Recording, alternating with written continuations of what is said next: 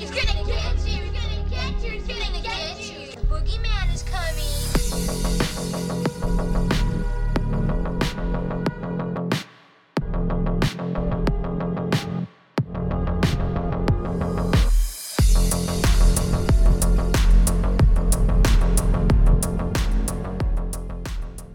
Welcome to this week's episode of Daily Horror Habit, the podcast for horror obsessives.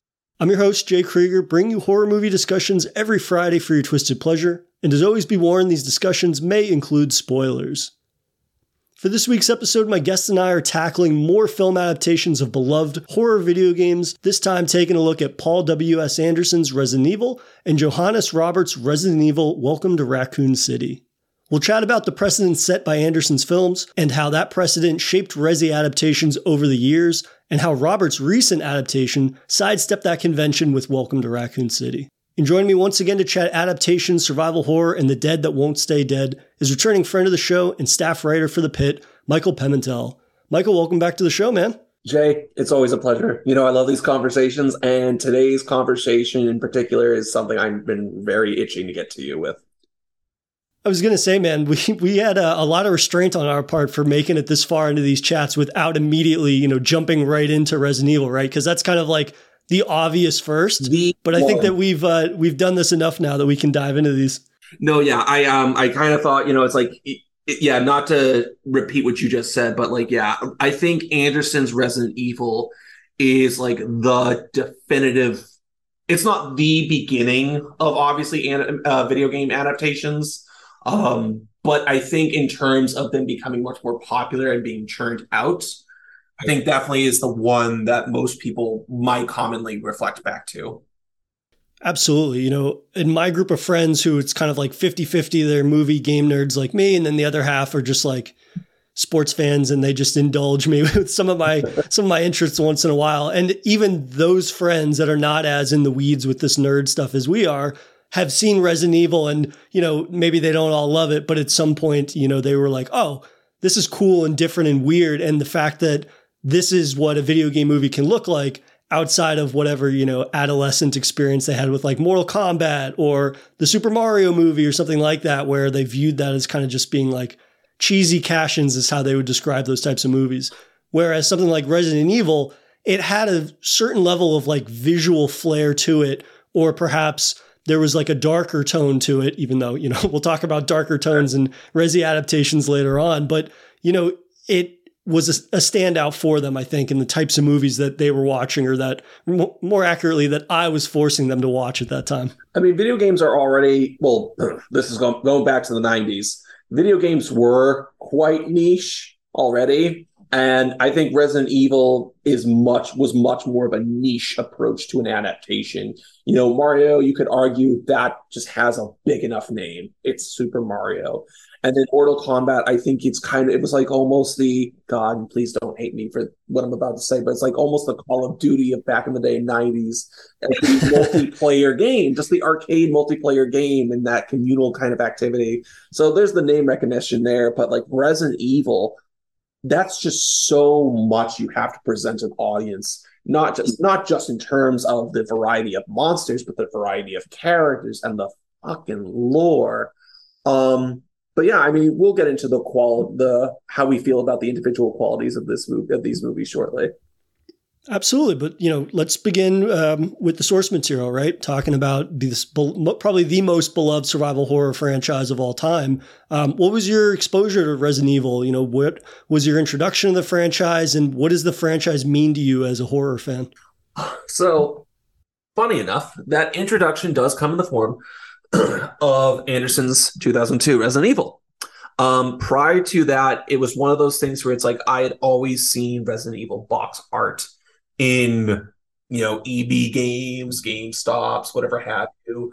And it was one of those things that I always clamored for. In particular, I do have a very visual memory of trying and begging my mother to get me RE3 in our video rental store. That shit did not happen at the time, unfortunately. But, by the time the 2002 movie came out, I was, off my own being, I would have been 12 at that time, but I was on my own, sneaking into movie theaters and whatever have you. And that was the itch that I used to get me into the fandom and just to learn about the story that I had just passively had an interest in, or admired from a distance, excuse me, not passively had an interest. The movie, I loved it. I absolutely freaking loved it, and I devoured it. And that only created more of an itch. By the time I actually got to play a Resident Evil, though, was 4.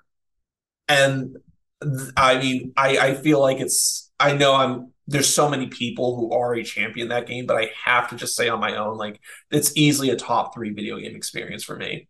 I adore Resident Evil 4. And that was just like, okay, you know what? I've waited long enough. I'm not waiting any fucking longer. And I dove into everything else. I remember the next thing I picked up, because obviously 4 came out on GameCube first. But I actually got 0.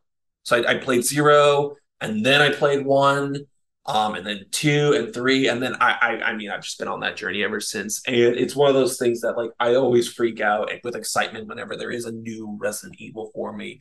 It doesn't, for any of those who have heard our Silent Hill episode, I will be honest to say that Resident Evil does not carry that kind of emotional depth to me. But when we talk in terms of fucking fun, hashtag fucking fun, Resident Evil is right at the fucking top for me. I just, the way whatever people feel when they go see a Marvel movie in theaters, that's what Resident Evil does for me with a new game. Like, I can't tell you how much I need it to be March so I can play the 4 remake. I need that right now. It's been too long. And so for me, it's very sentimental because, and this is something we'll get into with the movies, because I think they utilize this vibe in a very particular way, but it's all the horror flavor I love with a very profound sense of 90s cheese that feels nostalgic to me. And I think that's something that the games have held on to very well. Like, these are games that deal with real heavy, serious shit, but it's also like, you gotta like let loose some suspension of belief here, because it also gets goofy as shit. And so for to end the rant, it's something that I hold very near and dear to my heart, and I'm very thankful for that 2002 Resident Evil, because that turned what was a distant itch into just not even the seed being planted. I was in, and I just wanted more. Yeah, no, I want to address your comments in the reverse. What you just said a minute ago about, Resident Evil dealing with a lot of heavy subject matter with the games, but it has this sort of B-movie delivery of everything. I find it to be a lot more of an accessible series than something like Silent Hill, right? Sure. I agree to what you said, right, about Silent Hill carrying a much more mature, and I would say goes so far as to say like an adult handling of taboo subject matter that was very taboo, especially back when something like Silent Hill 2 came out, and then, moving throughout the series. And yet I don't remember Silent Hill fondly from being fun, big quotes around that, right? Sure. It's more about the experience of being cinematic and tackling that subject matter and the story and the fucked up ways in which you get to explore these characters' personalities and how the town itself is a reflection of them and whatnot. Whereas Resident Evil, I can't tell you how many times I've played a number of the entries in the series, right? Because back in the day, I came to it late, but it was the thing where I was able to pick up the first 3 games in the series from EB Games when they were like in bargain bins. It was like $10 or something, and I still have them. And so I started with, for whatever reason, 2, probably because I'd seen the poster hanging up in the EB Games like you had, or I'd seen it in Wizard Magazine or something. So I played 2, and then I dove right into 3 right after that, and then went back to 1. And by the time I'd gotten through those and whatnot, I had finally saved up enough money to get a GameCube. And then I got, Resident Evil 4, which, like you, that hit at a time for me where it took my love of horror, which was like blossoming at that point, but then it gave it to more of an action forward sensibility, which was part of what I was into at the time, right? I think while I enjoyed the original Resident Evil games, playing them is something that the older I got, the more I appreciated.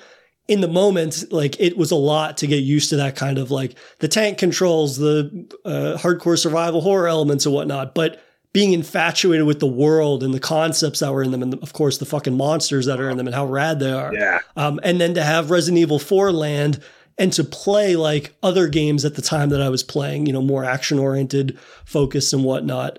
It just all hit at this really pivotal moment.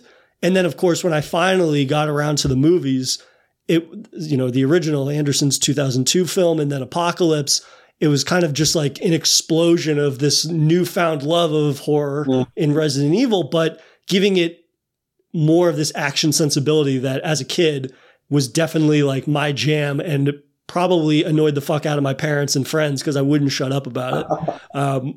But, I'm curious because Anderson's adaptations of the films, right? And I would go so far as to say his first film is leaps and bounds tonally different than his later films, right? I think you can start to see where this series was going to be growing into, but going back and rewatching the first movie and watching a little bit of Apocalypse just to get a feel for it, the original film feels very different in a lot of ways to the rest of those movies, the 6 that came after it. How do you feel about, just his approach with the adaptations of Resident Evil? How does that land for you?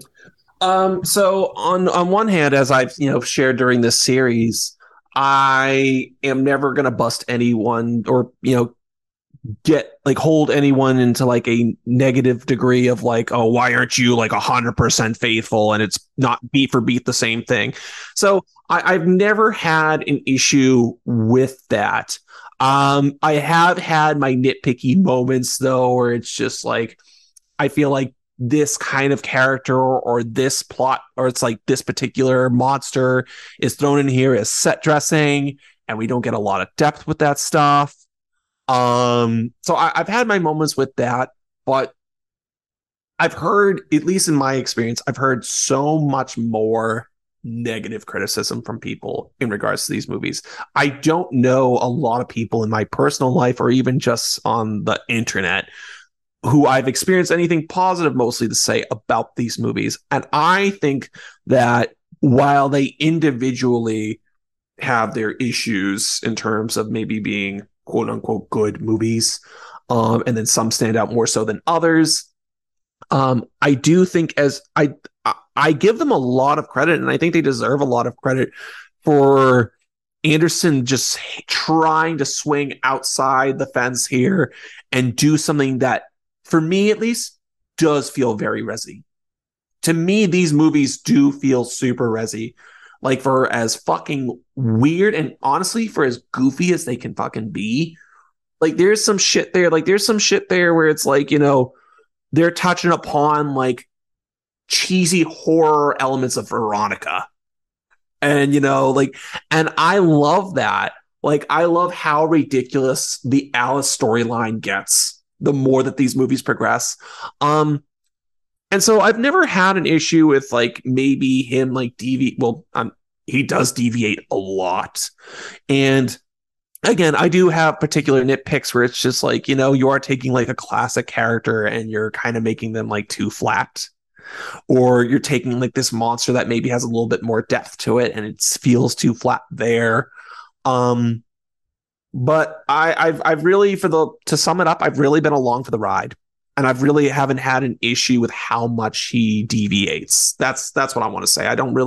I admire his willingness to swing for the fences. That's what I was trying to articulate earlier. To swing for the fences, even if those swings don't always hit. Yeah, I think that's largely fair. And I'll be upfront. Most of the sequels are not for me. Like, they're not films that I've necessarily enjoyed. And it's not exactly what I personally want from Resident Evil adaptations, but I will say, running with the B-movie charm that has always been a part of Resident Evil, Anderson created that language, and there's clearly an audience for it, right? I think that the series collectively has made like $1 billion worldwide or something like that. So clearly there's an audience for these films. And I think that he very quickly was able to create this sort of like Resi hybrid vernacular that works for people, and there's an audience for it. for me personally, it doesn't really work, but I think that, there's a testament to a filmmaker that is able to create an audience with something that has the DNA of what is familiar for most, and then create something new out of it, but it still works on some level. Like you said, you can take certain elements or creatures or monsters and, maybe they're a little flat or not as fleshed out, but he's playing with them in a way that certain parts of a fandom would want to see them played with and, exemplified and whatnot, which again, who am I to say what is the right or wrong way to adapt something? It's found an audience and it clicks for some people. And I think that's one of those things that we both agree. You can't really shame people for what they like and enjoy, right? Just because it doesn't line up with our thoughts. But I want to get into the original film because the original film was a huge deal when I finally got around to seeing it. Again, like I said, infatuated with horror, infatuated with Resident Evil, and then, of course, infatuated with the sort of over-the-top bonkers action that is definitely in this film at times. But as a quick recap, Resident Evil was written and directed by Paul W.S. Anderson with co-writer Alan B. McElroy. 2002's Resident Evil introduces us to Alice, played by Mila Jovovich, a woman who awakens with no memory of who she is or the mansion she resides within. Complicating matters, a team of commandos and a cop show up and inform her that a secret research facility known as the Hive is beneath the mansion and has suffered a mysterious mass casualty event. Though it quickly becomes apparent that the secrets of the Hive were best left buried as Alice and the team become trapped below and must contend with the hellish experiments of the Umbrella Corporation. So when Resident Evil was originally released back in the day, do you remember sort of like the buildup for the film? Do you remember seeing any trailers, or were you even kind of like cognizant of it when it was coming out? And if so, like what were your expectations? So the expectations were vaguely intense. Because again, I had been kept out from playing these games, unfortunately. My closest experience to Resident Evil at that point in time was just anything I could read in a magazine, any pictures I could see, or any cover art I could admire while in a video game store. And I mean, aesthetically, it checked off every box for me. So there was a vague excitement being like, oh, hey, this is the movie based off one of the biggest horror video game series ever. And it's like, it's zombies, it's mutants. I'm fucking in. I'm ready. I want to see it. As far as like, I cannot unfortunately swear by the first like initial moment or reaction that I learned of its existence. I'm pretty sure it was a trailer, or maybe it was like a news article in one of the magazines like EGM or Game Informer. But yeah, it was a vague excitement, and I just knew I was on board, and I knew going in, I had the assumption that I was just going to eat up anything I saw because I had nothing to compare it to. Yeah, I remember it must have been in a magazine, like you said, like an EGM or something, or GamePro or whatever at the time. And it wasn't a film that I would see for a number of years after it was released. Mm-hmm. But again, it was one of those things where it was like every piece of information I could find. Anytime I ever saw a trailer, like I probably caught the trailer at the beginning of some DVD that was like randomly picked up from the library or something. And I remember watching it. And then when my parents went to sleep, waking up or, pretending to be asleep and then running out in the living room and rewatching it over and over. Cause I'm sure it had some banger new metal score playing over the trailer, and just like seeing a glimpse of a zombie or a dog or liquor or whatnot. And of course, Mila Jovovich was like my first movie crush, I think back in the day. It was just like absolutely in love with her. And it was one of those things that I was infatuated with long before the movie, not her, that I ended up, but in some ways, yes. But it was the type of movie that I was obsessed with before I saw it. And I probably didn't see it for, I don't know, a year or something like that after it was released. But I just remember that being a very like adolescent experience of being obsessed with something that you wouldn't get to play or watch because, parents wouldn't let you see it or not have the money to buy it or rent it or whatever. And, Resident Evil was at the forefront of those types of adolescent experiences for me. Yeah, no, I can't, well, no, I can swear by what my first R-rated movie was that I snuck into.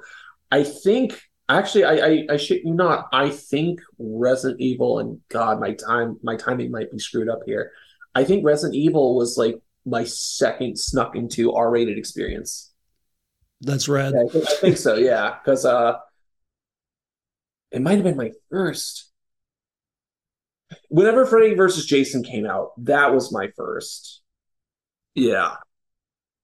I mean, those are two Either way, awesome great movie. first Yes. R-rated movies to sneak into. Yeah, something like that. So Freddy versus Jason was 2003. So I take that back. Resident Evil was my first, which is super surreal to me. Yeah, and then that popped the R-rated cherry for me, and then and then Freddy versus Jason. But anyway, I digress. But yeah, I really want to talk about this movie. Obviously, I want to talk about like our first experiences seeing it. But for me, I've been really excited to talk about this movie in the context of seeing it and experiencing it after really becoming the movie with nothing really to compare it to at all. And so, like, over the years, as I've gotten to play like a couple more of the games in the series or a couple more of the spin-offs, I've been able to look at the first Resident Evil and Anderson's other Resident Evil movies through a different lens. And in particular, it's been a very long time since I've seen the O2 Resident Evil. And so for this episode, I rewatched it. And like, not that we're going to get too much into it in here, at least I don't think so, but like, you know, for all intents and purposes, my favorite Resident Evil movie is Apocalypse. And I get a lot of shit from people for that one. I fucking love that movie. I will die on that hill. So O2 is not really the one I come back to a lot. And so for this episode, I did. And this is after like years of not having seen it. And like, I was really blown away by like how fucking in it I was. Here's the first talking point. Let's talk about this, Jay. Like, how well do you think this movie pulls off survival horror vibe in terms of atmosphere and watching the characters navigate the hive?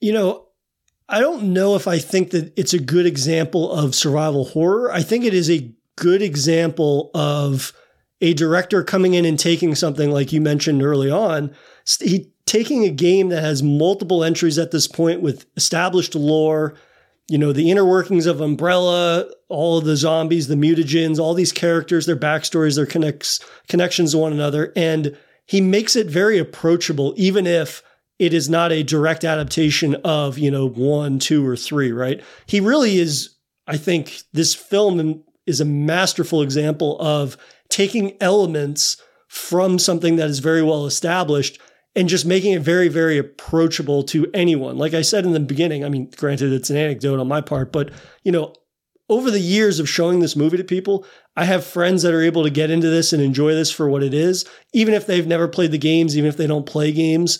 And for somebody like myself that at that time had played through the original trilogy of games, you know, a little confused at why there were no characters that were like from the games. I was kind of a little confused at the notion of an adaptation that wasn't drawing directly from a plot point, but it was my first example of a director that was able to adapt the themes of those games and elements of that world and really nail the visual language of, you know, the Umbrella Laboratories, right? Not so much Spencer Mansion, but overall, you know, he's able to take what occurs beneath the ground of those facilities and whatnot and really make it a sprawling mega complex that isn't in the games, but it draws visual inspiration from it. And, you know, it feels like it's a natural continuation of the world of Resident Evil in a way that I think is very successful. And also, you know, of course, he's able to take some of the hits of Resi, right? Obviously, you have zombies, but then you've got the lickers,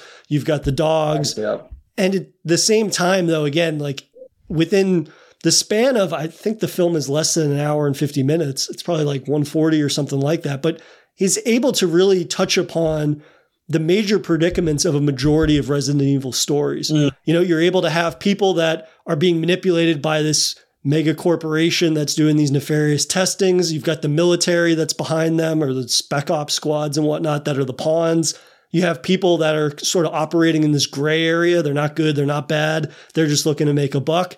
And then you're also able to, you know, take the elements of horror that everybody loves and is expressing them in a way that is more attuned, I would say, to the director's own sensibilities, which doesn't always work for me, again, like I said, in terms of, you know, where the series goes, but I can't not respect the fact that the director went with their gut and what there is probably one of their strengths of filmmaking, which is something that is a little more action oriented, that delivers kind of a hybrid interpretation of something. But at the same time, it doesn't feel like a complete perversion of it, right? I never would say that the original Resident Evil doesn't feel like Resident Evil. I would say that it feels like it's this kind of hybrid interpretation of it, which I would be more in favor of than something that doesn't feel anything like Resident Evil. And it's only Resident Evil because there's a liquor or there's an Umbrella logo on a wall somewhere. That's the perfect way to put it. I almost wanted to be like an add to that and say remix, but I think that's just kind of maybe the wrong terminology to use. You know, Anderson, you know, if you look back on, like, again, what I will always stand by as the greatest video game movie adaptation ever made is, you know, Mortal Kombat. I think Anderson doesn't get enough credit for being a good action director.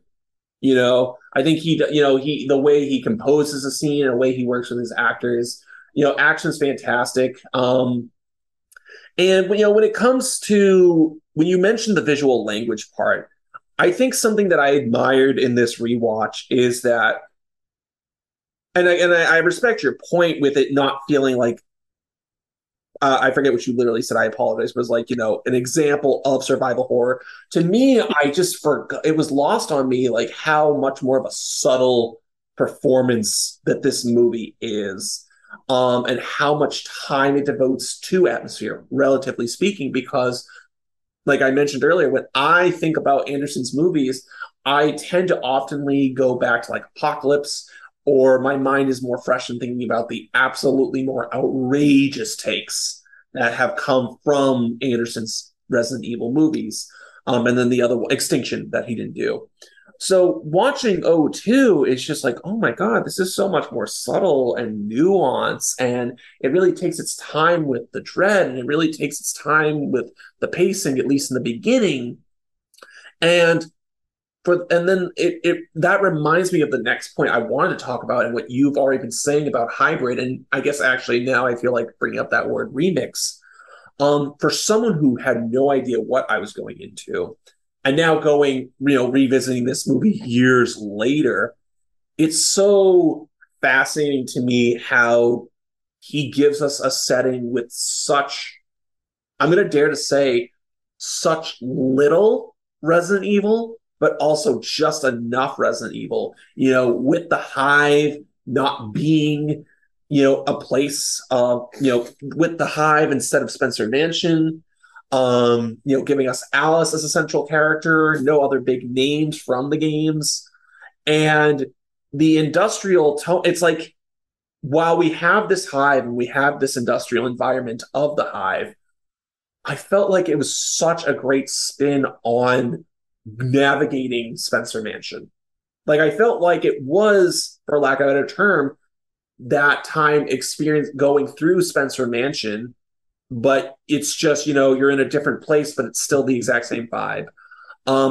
Did that work for you in the same way? Like, what did you think of the environmental setting of the film, and that did it at least honor what those games have conveyed, at least what the first game conveyed specifically? Yeah, you know, I something that you mentioned a few minutes ago, you know, about how I believe you said like how restrained it felt, or how un-Resident Evil it feels in the very opening moments. I think I was very appreciative of that on this rewatch, because I felt that it was restrained enough from diving right into, you know, the obvious sort of route, which would be, let's get as many zombies on screen as possible right out the jump. Let's have that moment of the zombie nibbling on somebody and then turn around, like crane its head around and stare at somebody before lunging at them, right? Mm-hmm.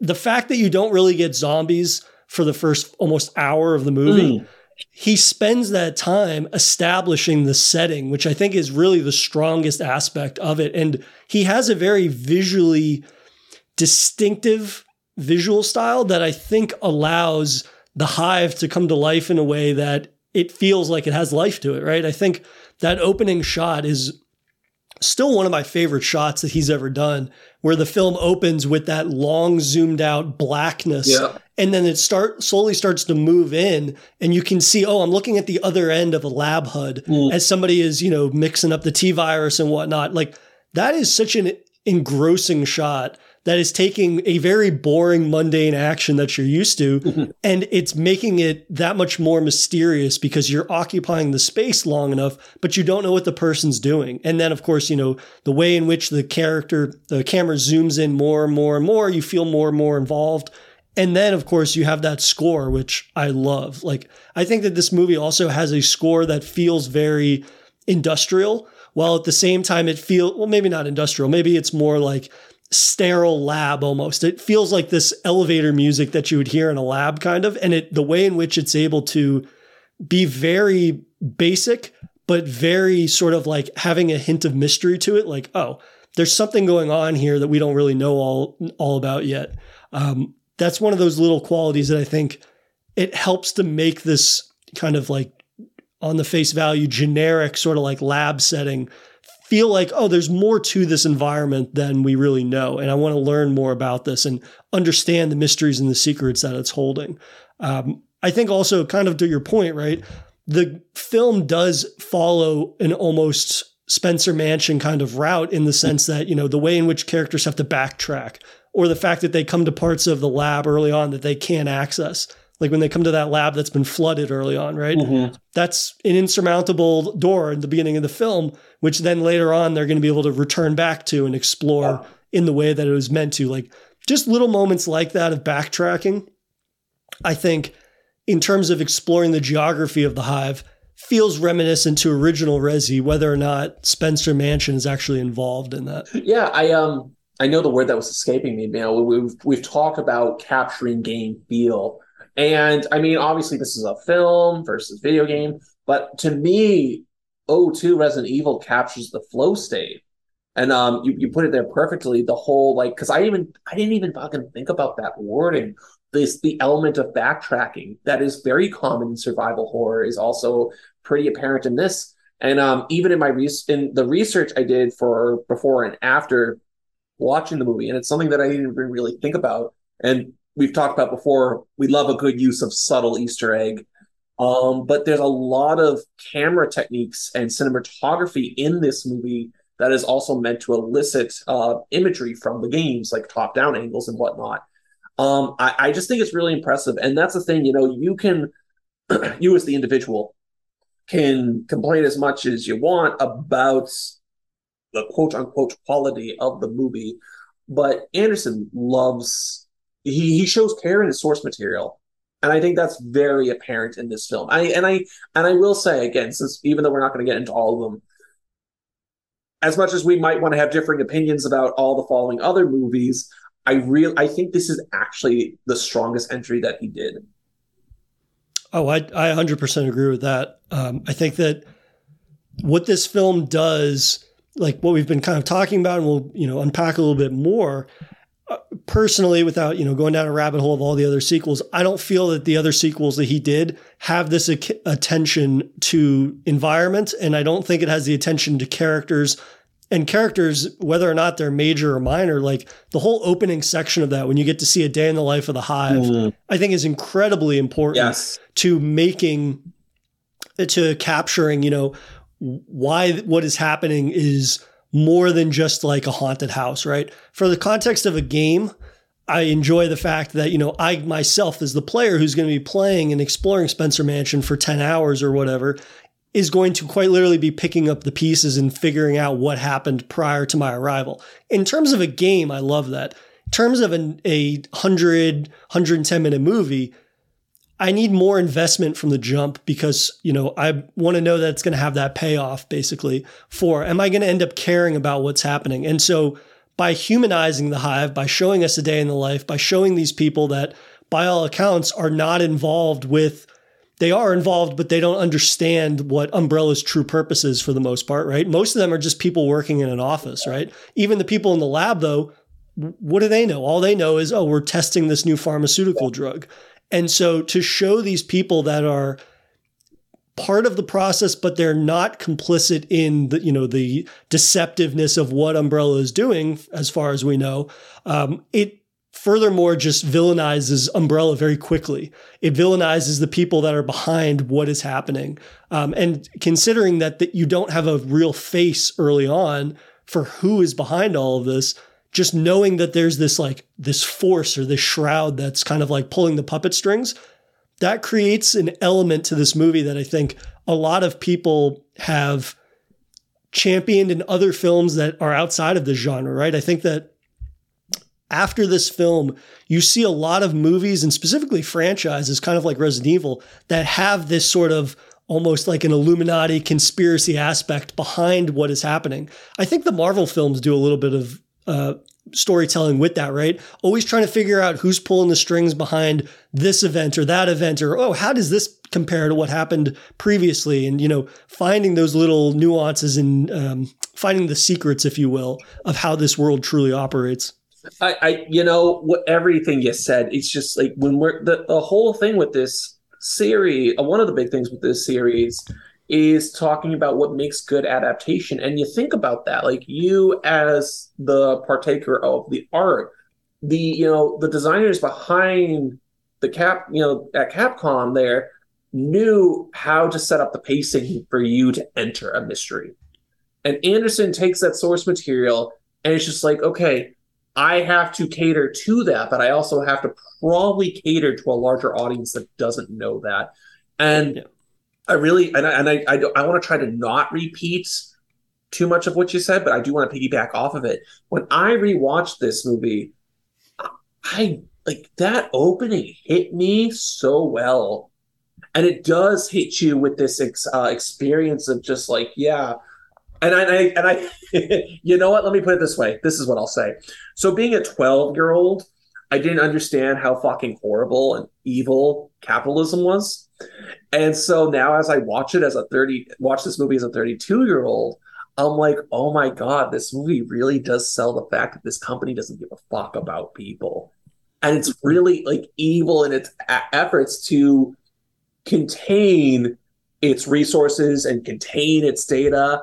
And of course that the movie obviously evolves into a much more blockbuster theatrical experience. But like, God, it's just like, you have the scenes of the lab people being stuck in the room while it's flooding. You have the fucking elevator scene, which is just incredible. And specifically, the part that just like, it still hit me years later, because I remember seeing this and being creeped out by it at first. It's not the decapitation scene. It's the scene where we get the POV of being in the shaft and we watch the other chute, elevator, whatever the hell they're called, sorry, plummet. I was like, oh my God, that's twisted to see that. But yeah, I love that. And I also love how we get that. And if you're a fan of the games, it's like, okay, maybe I get that the guy has to make sure all the noobs are aware. And like, we get that. And then for me, we get the smallest or shortest transition. And I think that's also handled so well. Don't quote me. I think it's maybe like 10 minutes of like Alice waking up and like her walking around this undisclosed place. I don't know. I think, don't quote me again. I think they do briefly say that they're in a mansion. They just never say Spencer Mansion. But I digress. But we get that, and then the fucking military dudes just come in through the window, and it's like they quickly guide us into the hive. Not just Alice and the cop, but they guide us, the audience, into the hive. And it's like, you know what? I love that. I love how you did that in giving this eerie, relatively slow, but well-paced out intro about, now we just have questions. We're excited and we have questions. You give us this serviceable lull, and then you just get us into this more questions and thrills, like, who the hell are these people? Where are they going? Okay, well, there was all this stuff happening at the beginning. How's it linked into what these, troops are here for? I really do think it's a brilliant setup. And overall, I love the pacing of the film.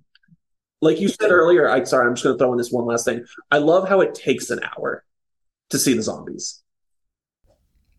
Absolutely. Yeah. Again, like how easy would it have been for them to show the hive being overrun with zombies, right? And immediately kind of like showing their hand, which, I'm pretty sure that's how the apocalypse opens, when they go back into the hive and then the zombies immediately come out and then, it's the hordes and everything, which, with the original film though, while I personally don't describe it as survival horror, it does have a sort of ominous buildup, I'll say, at the very beginning of the film, where again, it doesn't show its hand too quickly. And even on this rewatch, when you go above the surface again, you're barely above the surface. And that was far more streamlined than I remembered. I remembered that part being far longer, from going from seeing the hive fall apart to meeting Alice, her waking up, the team shows up. I remember that being like a 20-minute portion of the film, and it's not. It's probably like 10 minutes, like you said, if that. And we're not bogged down with a lot of exposition. And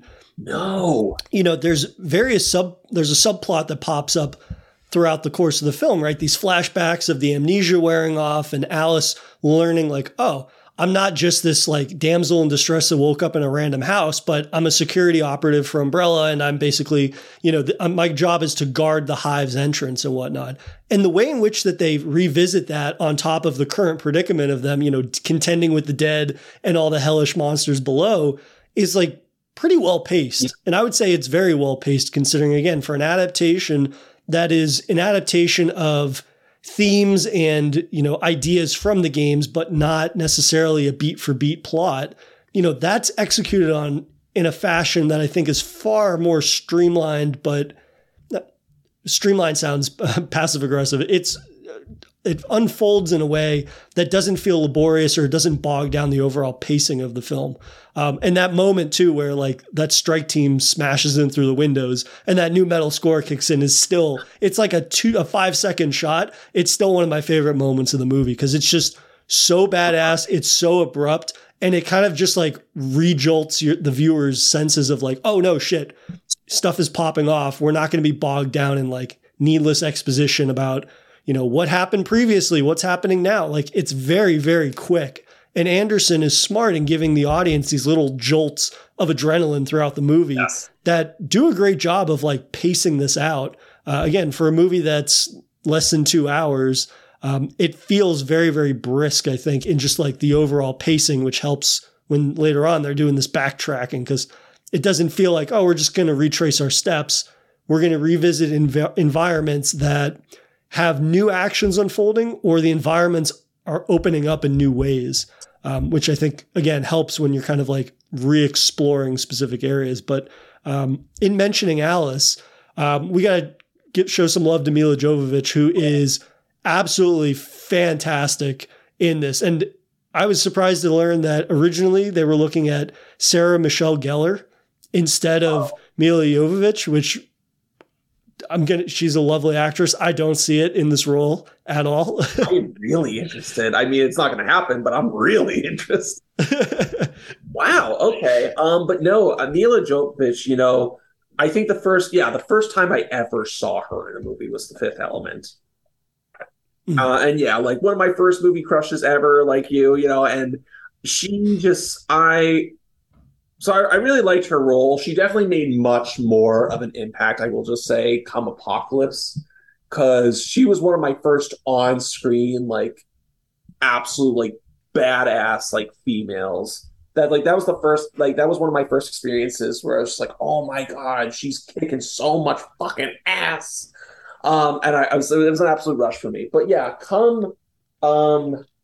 I remember the particular scene in O2 Resident Evil that absolutely sold me on her, and it's her fight with the dogs. Because there's a fucking moment where she's just like, everyone in this is not the 90s, but still, everyone in the 90s and early aughts had to run off a wall and then just something in the face. And I love it. I'm a sucker for that. We need to bring that shit back. Any action directors hearing this right now, we need more people jumping off walls and fucking kicking people in the face.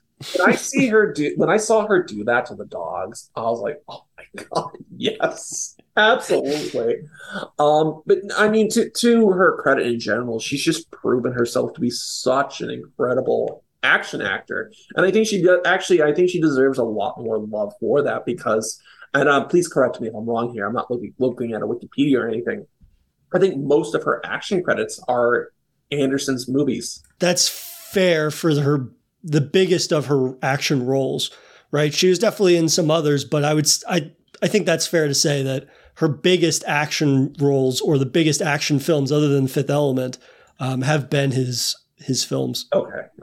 Something that I was really able to appreciate more, you know, coming back to this film for the first time in a while is, you know, how her character really kind of sidesteps the portrayal of a lot of female leads in these types of, you know, genre hybrid films at the time. I feel like from this particular era, like she is the strongest because of the fact that her arc doesn't feel overly condescending. It doesn't feel like it has an egregious amount of like TNA type shots, which I think these films of this similar space of the era were like littered with to the degree that it was almost laughable. You know, like there's plenty of examples out there we don't have to, you know, dwell on, but I think more importantly, her character feels like an actual character that's having a real arc. Again, you know, the way in which people talk about genre films a lot of the time, it's like, oh, well, it's, you know, the story and the characters are secondary to the action that's happening. But her character has a real arc here where, you know, she begins as being the amnesiac who's waking up and is trying to solve the pieces. But, you know, when she finally solves the pieces, and it doesn't take a great deal of time, again, it's like that 40-minute mark, right? She doesn't have to play the sort of the faux damsel in distress the entire film that she's portrayed as in the opening moments. But once the amnesia wears off, you know, she fully like all gas, no brakes with just her abilities. But not only that, you know, it's not just that there's an increase in the amount of action scenes she's doing. More importantly, it's the way in which that she's able to deal with the situation outside of the action, right? Especially you see the way in which she starts talking to squaddies in the spec ops team and whatnot. Like there's one scene where a squad mate is like fooling around with the computer and doesn't know what he's doing. And she's like, can you do it? He goes, yeah, so do it. Like very direct, very sort of like authoritarian almost now that at that point, the major of the squad is dead. And it's just great to see a character come into their own in a way that feels like it is perfectly paced with the plotting of the film. And a character that, again, has merit outside of the fact that she can break zombie necks with her thighs, which, you know, I'm not going to turn down any number of scenes that we get of that. But it's more important, I think, to showcase a character that is competently well-rounded rather than just being competent in one zone, one area. Oh, yeah, absolutely incredible. And, you know, I will end my portion of the Mila Jovovich rant with this. For as much as, and I don't mean to keep like going back to brief allusions, but for as much as the following Resident Evil movies from Anderson and not from Anderson might waver in quality, I think what's so fascinating about all of them is that the absolute great quality you can't deny is her in every single one. I think she plays, and that it's funny, you know, I think in a lot of ways, and it's like, I'm kind of very vaguely going back to like a Monster Hunter interview in my head. But, you know, a lot of people end up mostly speaking to Anderson being a fan of the source material and like how much Anderson cares about Mortal Kombat, or he cares about Monster Hunter, he cares about Resident Evil. She's a fucking fan too. Like she cares about this shit. And I think, and that shows. Again, that shows she plays all her roles as Alice, not too straight, but like straight enough to know like when to kick ass, when to be a little cheesy, when to throw in the perfect melodrama. So yeah, I think she, other than the fact that the first movie has so much going for it, I think in terms of a lot of good qualities, I think she's actually the series' saving grace. I would have turned many of the sequels off long before I did if she was not front and center in those movies. But, you know, I think also we got to show a little love to the rest of the cast of this first film. For you, like, who is the immediate standout outside of Mila Jovovich? Absolutely. I forget what his role is specifically, if it's like sergeant or major. Colin. I think he's just known as one. Just one? Okay. So Colin Salmon. Oh my God. That dude is so fucking cool throughout this movie. If I only have two complaints about this movie, and one of them is so surface level, and that is that he dies early. Absolutely. I fucking hate that. I would have loved to have seen him just because of his bravado and his performance. I would have loved to have seen him in like fights, whether it was hand to hand stuff or shooting. Oh my God, it would have been so cool, and it's such a shame that he gets killed off so early. I don't mean this in a negative way. I really O2 Resident Evil it stands out for me because it's just a story that I really like and I really enjoy it and I really like the presentation. Besides Jovovich and Colin, everyone just kind of is serviceable for me. I don't mean that in a shitty way. Good actors, they're doing their job, they're doing their best, but just those are the only two performances that really stand out for me. Yeah, I think the only one that stands out for me other than Jovovich is Michelle Rodriguez. And, it's not to say that, the character she's playing she hadn't done previously, or a character that, now you would almost say is like very kind of stereotypical, the one female member of an all-male squad. Well, that's not true. There's a medic, a female medic too, but she, I think, says one thing and then dies promptly. But, being more of a primary character out of the squaddies, there's just something about her character that I like. I like that she is a character that is bucking the convention of what a squad mate would be like, specifically thinking about, the time period with which this movie was released in. Just how right off the bat, the first thing that when we meet her, she's like, am I going to kill this guy right here in front of everybody right now? And the second thing she says is she tells him to blow her. Like, just right there, that's all you kind of need to know about this characterization of who she's playing. And it's one of those roles that, again, we've seen sprinkles of Rain in other characters that she's done. And, of course, there's been plenty of other characters that have been influenced by that. Yeah. But I just find that in this film, again, in a film has such a strong female lead, to see another female character that is, I would say a secondary almost to her in terms of, stature at that point, but also just in terms of, her positioning within the group of who's left almost by the end of The Last Stand. She's very memorable in that way and, plays against sort of Jovovich's character of Alice, right? Alice is this person that begins very innocent and then grows very sort of steadfast and confident in her abilities and, has a bit more of an edge to her, but is not as edgy or as, I would say serious and to the point as Rain is, whereas Rain is just like no filter, no nothing. And it's nice at the very end of the film to see these two that, have this sort of like uncommon alliance, but it's an alliance nonetheless, considering, who they have to deal with outside of the pair of them. No, yeah, I will shout out Rodriguez as well. She does a great job. But in terms of moving on from sort of our alive counterparts, let's talk about the monsters in this. Primarily, of course, reanimating the dead, the zombies. And like I said, there are, of course, the zombie dogs and the liquor, which comes in at the tail end of the film. How do you feel that, 20 years later, how does the zombies hold up? How do the creatures hold up? How does that CGI hold up for you? Yeah. That might have been a little bit of a loaded question. I apologize. No. I do have one complaint about this movie, but I also don't want to get too ahead of myself. But I probably will have to touch on it a little bit here. So as far as the zombies, it's not the zombies themselves. I've seen cool looking zombies in so many things. But I love how the zombies are introduced in this. Again, I love how long it takes that we're waiting for. And I love also the small touch. I love the introduction of the zombies when it comes to it's that scene where they turn the Red Queen back on, which then opens up all the doors for everything. Yes. And we get small illusions like the one zombie that's in the water and her eyes open prior to that moment. And so I love that. I forgot how great the introduction to them are. I think the two moments that stand, and as far as like physical design, A plus, great stuff. But it's that presentation of them that means more to me and stands out more to me. In particular, the two scenes that stand out the most are when we just have that brief time to sit with the audio of the axe being dragged. I love that.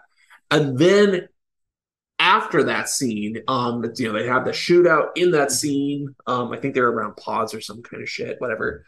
But they're trying to open a door.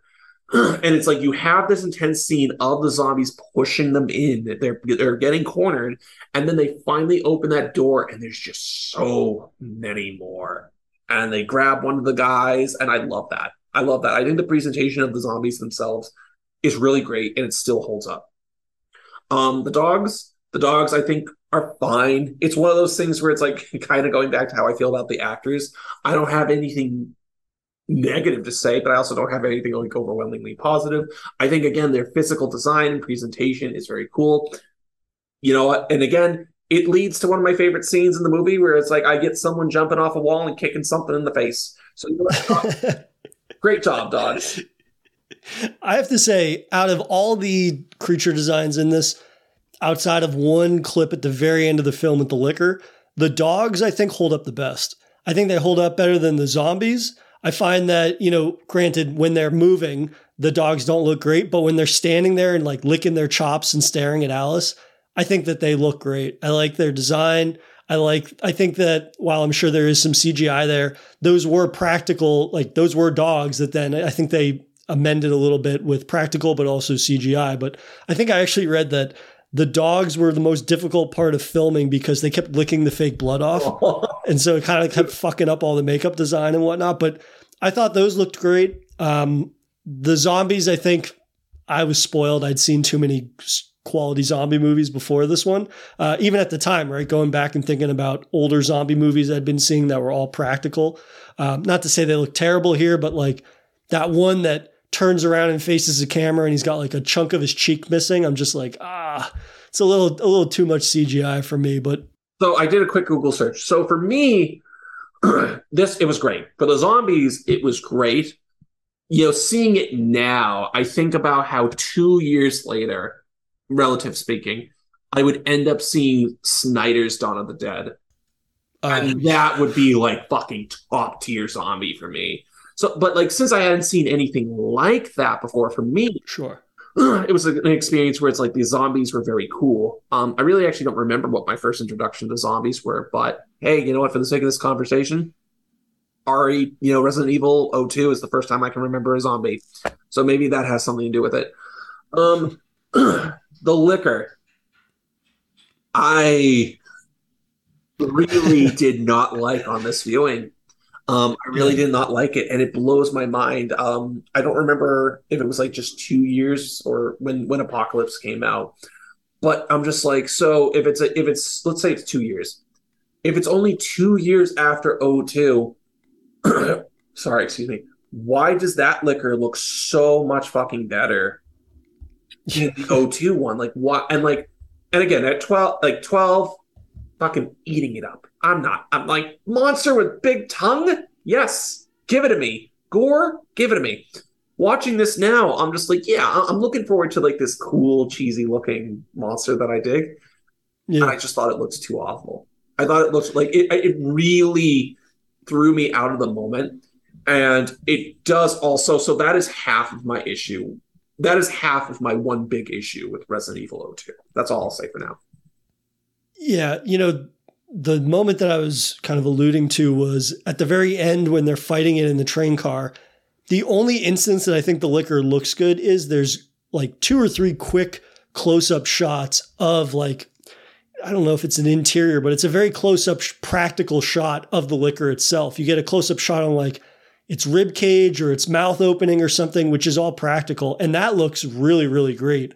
It's just anytime that the camera pans out and all of a sudden it's just all CGI. Like I don't think any of that looks good particularly. And, it's not worth really harping on because, again, it's a byproduct of 20-plus-year-old CGI at this point.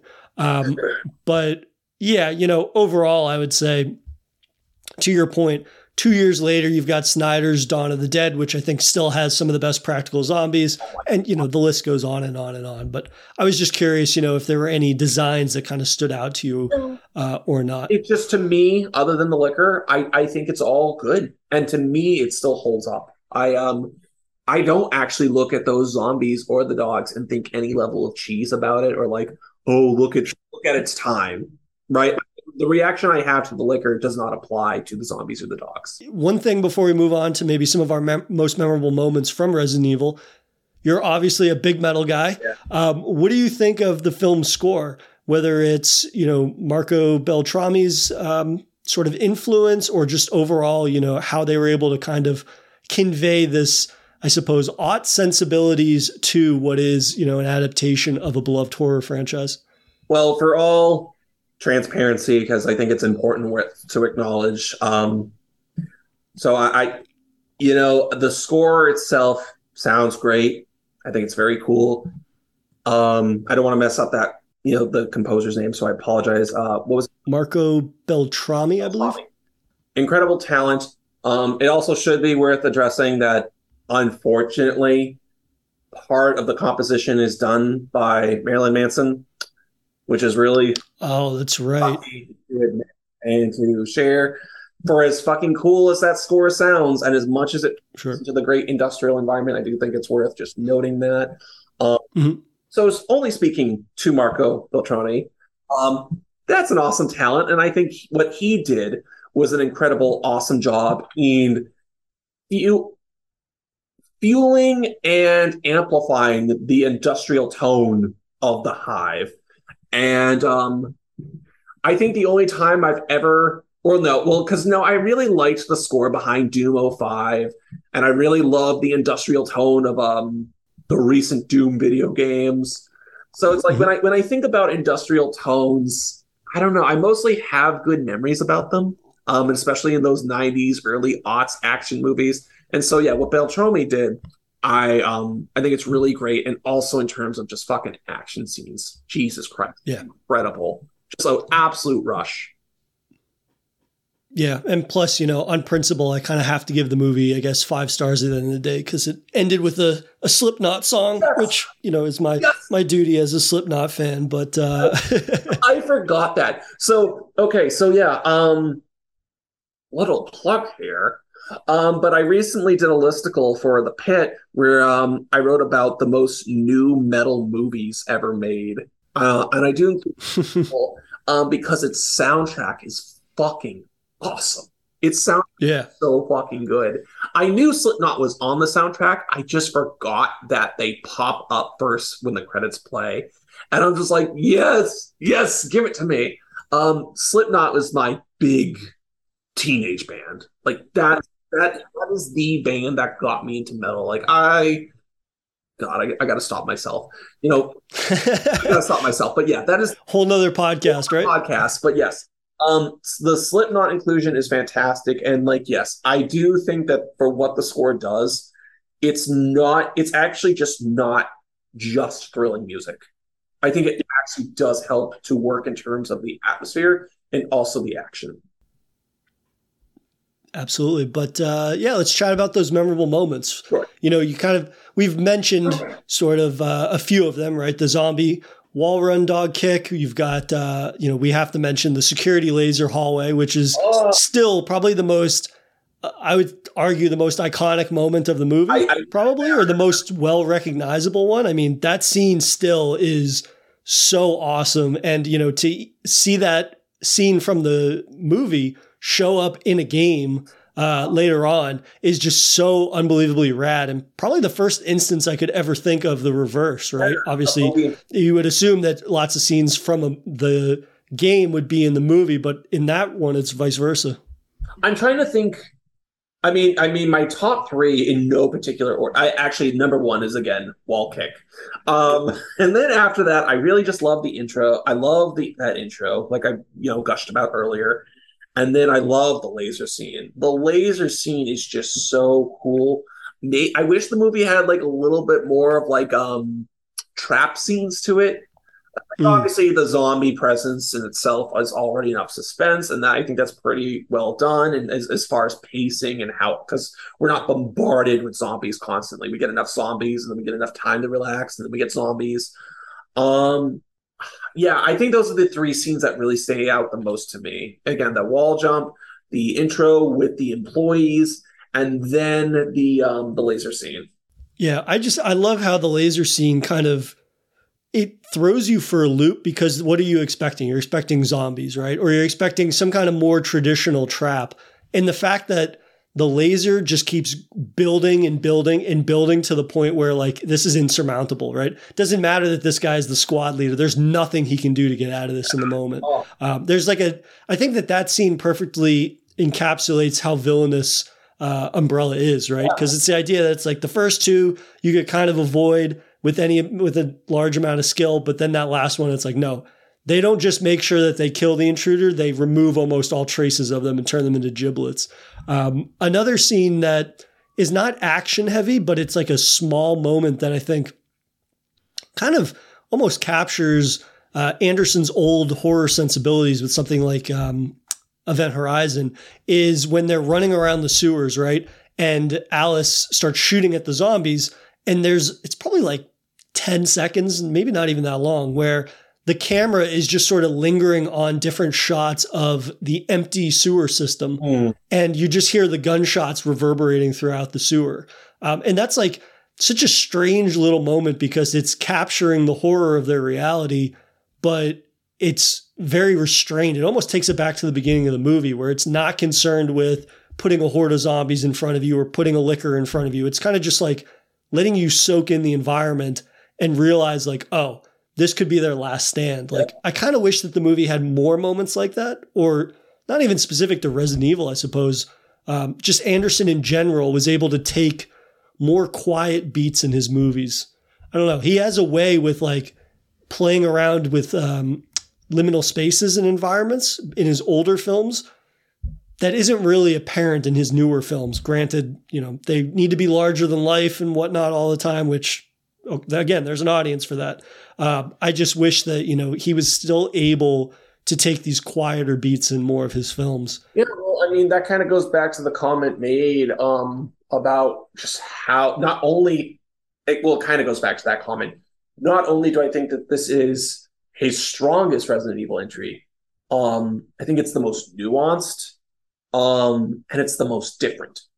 Because whatever, with God, I'd be so fascinated going back in time, or even talking to him now and being like, so, what was the deal? Like, you clearly didn't come for movie 2 or 3. So did you have intentions to do a 2 and a 3? And what was your, like, what were you mapping out for a narrative? Because would he have continued that kind of nuanced, more restrained, subtle tone with 2? With 2. Because when we got Apocalypse, that's the first time we get like unhinged action. And I feel like ever since 2, even though I love it, each entry just gets more and more absurd. And to the point you said, he has to match that at this point. I don't think the studio would ever let him go back to restrained come like entry 5, I guess one last thing before, if you're ready to move on to Resident Evil Welcome to Raccoon City. Yes. But my last sort of moment that I think is literally perfect, right? If you were going to end a Resident Evil movie like this, I think this movie has the perfect ending that could be built upon, or it could just be, this is kind of like, hey, if we come back to this series, we will. It's great. But if not, this is the perfect ending, the only ending this could have. And that's that final shot of Alice waking up in the Umbrella Lab. Raccoon City has, of course, been overrun. And she comes out and immediately finds a shotgun and then has that moment where she's like, no. It's not the damsel in distress from the very beginning of the movie anymore. This is Alice the badass. And she, pumps that shotgun, that new metal score kicks in, and you've got that I mean, quite literally a fantastic crane shot going all as it pulled back. You can just see the full scale destruction of Raccoon City and just how decimated it is. And that's not going to stop her from, taking the fight to Umbrella and whatever, comes with that. And I absolutely adore the ending to this movie. And then, like I said, you get that Slipknot needle drop. A+ there. That is so eerily perfect that that's what you want to end on. Because I absolutely had to talk about the ending too, because the only thing that saves the ending for me is that specific moment with Alice, because otherwise the one actual issue I have with O2 Resident Evil is its ending. And specifically when I say its ending, just to be clear, it's the, and I don't want to get too ahead of myself here, but it's the liquor, quote unquote, fight. Something that I have noticed as a very similar issue that's shared between O2 Resident Evil and Welcome to Raccoon City are just the concepts of big that are barely catered to. These great big setups that just end like a snap. And I was just like, with the liquor, I'm just like, here's your first like big and unique monster, like really like monster that's not a zombie or the zombie dog, and like that's all you gave me. Yeah, cheap ass CGI, and the thing is just dead because it gets impaled and stuck under a train like that. Yeah, like that's it, and it's just like, god damn. And like, yeah, that's the reason I bring it up is because that's the one point in the movie where it's like, really like the momentum's there, and I'm like, I'm in it, I'm feeling the flow, I dig it, and then that just crashes for me. Like then, like there, I fell off, and I'm like, you kind of lost me. You had a great pace, and then we kind of get that. We don't kind of get. Excuse me. We get the scene where they get above and back into that mansion, and then the cop character who ends up becoming a boy in the second movie. Nemesis cop, favorite Resident Evil monster, favorite all time. And then if it ended there, even I would be like, okay, cool tease. I guess again, when I saw this movie, I actually wasn't familiar with Nemesis. So cool tease, whatever have you. But whatever. But the fact, I think it's the only thing that saves that ending is everything you just talked about with her with the shotgun and then the crane out of the city. Because then I'm just like, okay, this is some crazy shit. That whole thing from underground is now above ground. I'm fucking. Yeah, I think that had the movie ended with, this kind of like, Matt's going to be mutating, we need to put him in the Nemesis program. Like, if it had ended there, I feel like the ending to this movie kind of like saves that back half that really does feel underwhelming, like we said, with that liquor fight, which isn't wildly underwhelming. And then kind of just like this, okay, so we're just kind of like throwing this name out from the other series to kind of like have a bridge for where we're going to grow this, right? Because I think that like this idea that Nemesis was a mistake that was created rather than something that was very purposefully made as a bioweapon from Umbrella from the start. Like, again, this is where it kind of gets into this murky waters of like, well, we're not really adapting this properly, the source material, right? Because that is not the basis of Nemesis. And so if that's where the film had ended, I would have been like, oh, I enjoyed the first half of the movie or the first 3/4 of the movie, but then like the ending falls apart. So the fact that they're able to really kind of like save the film from that nosedive from that ending into something that like actually kind of feels the most like Resident Evil, actually, the most survival horror aspect of the movie, perhaps for me, where it captures that very classical feel of, okay, you're in the midst of this apocalypse and all you have is your wits and a shotgun. That's all you have. That's all you need. And that's kind of the send off for what would be, a 7-film journey for Alice. And yeah, we've mentioned a little bit about the sequels and how, the tonal difference that really sprouted from the original film. Now I want to talk a little bit about a film that was the most recent iteration of Resident Evil that has left behind Alice's saga.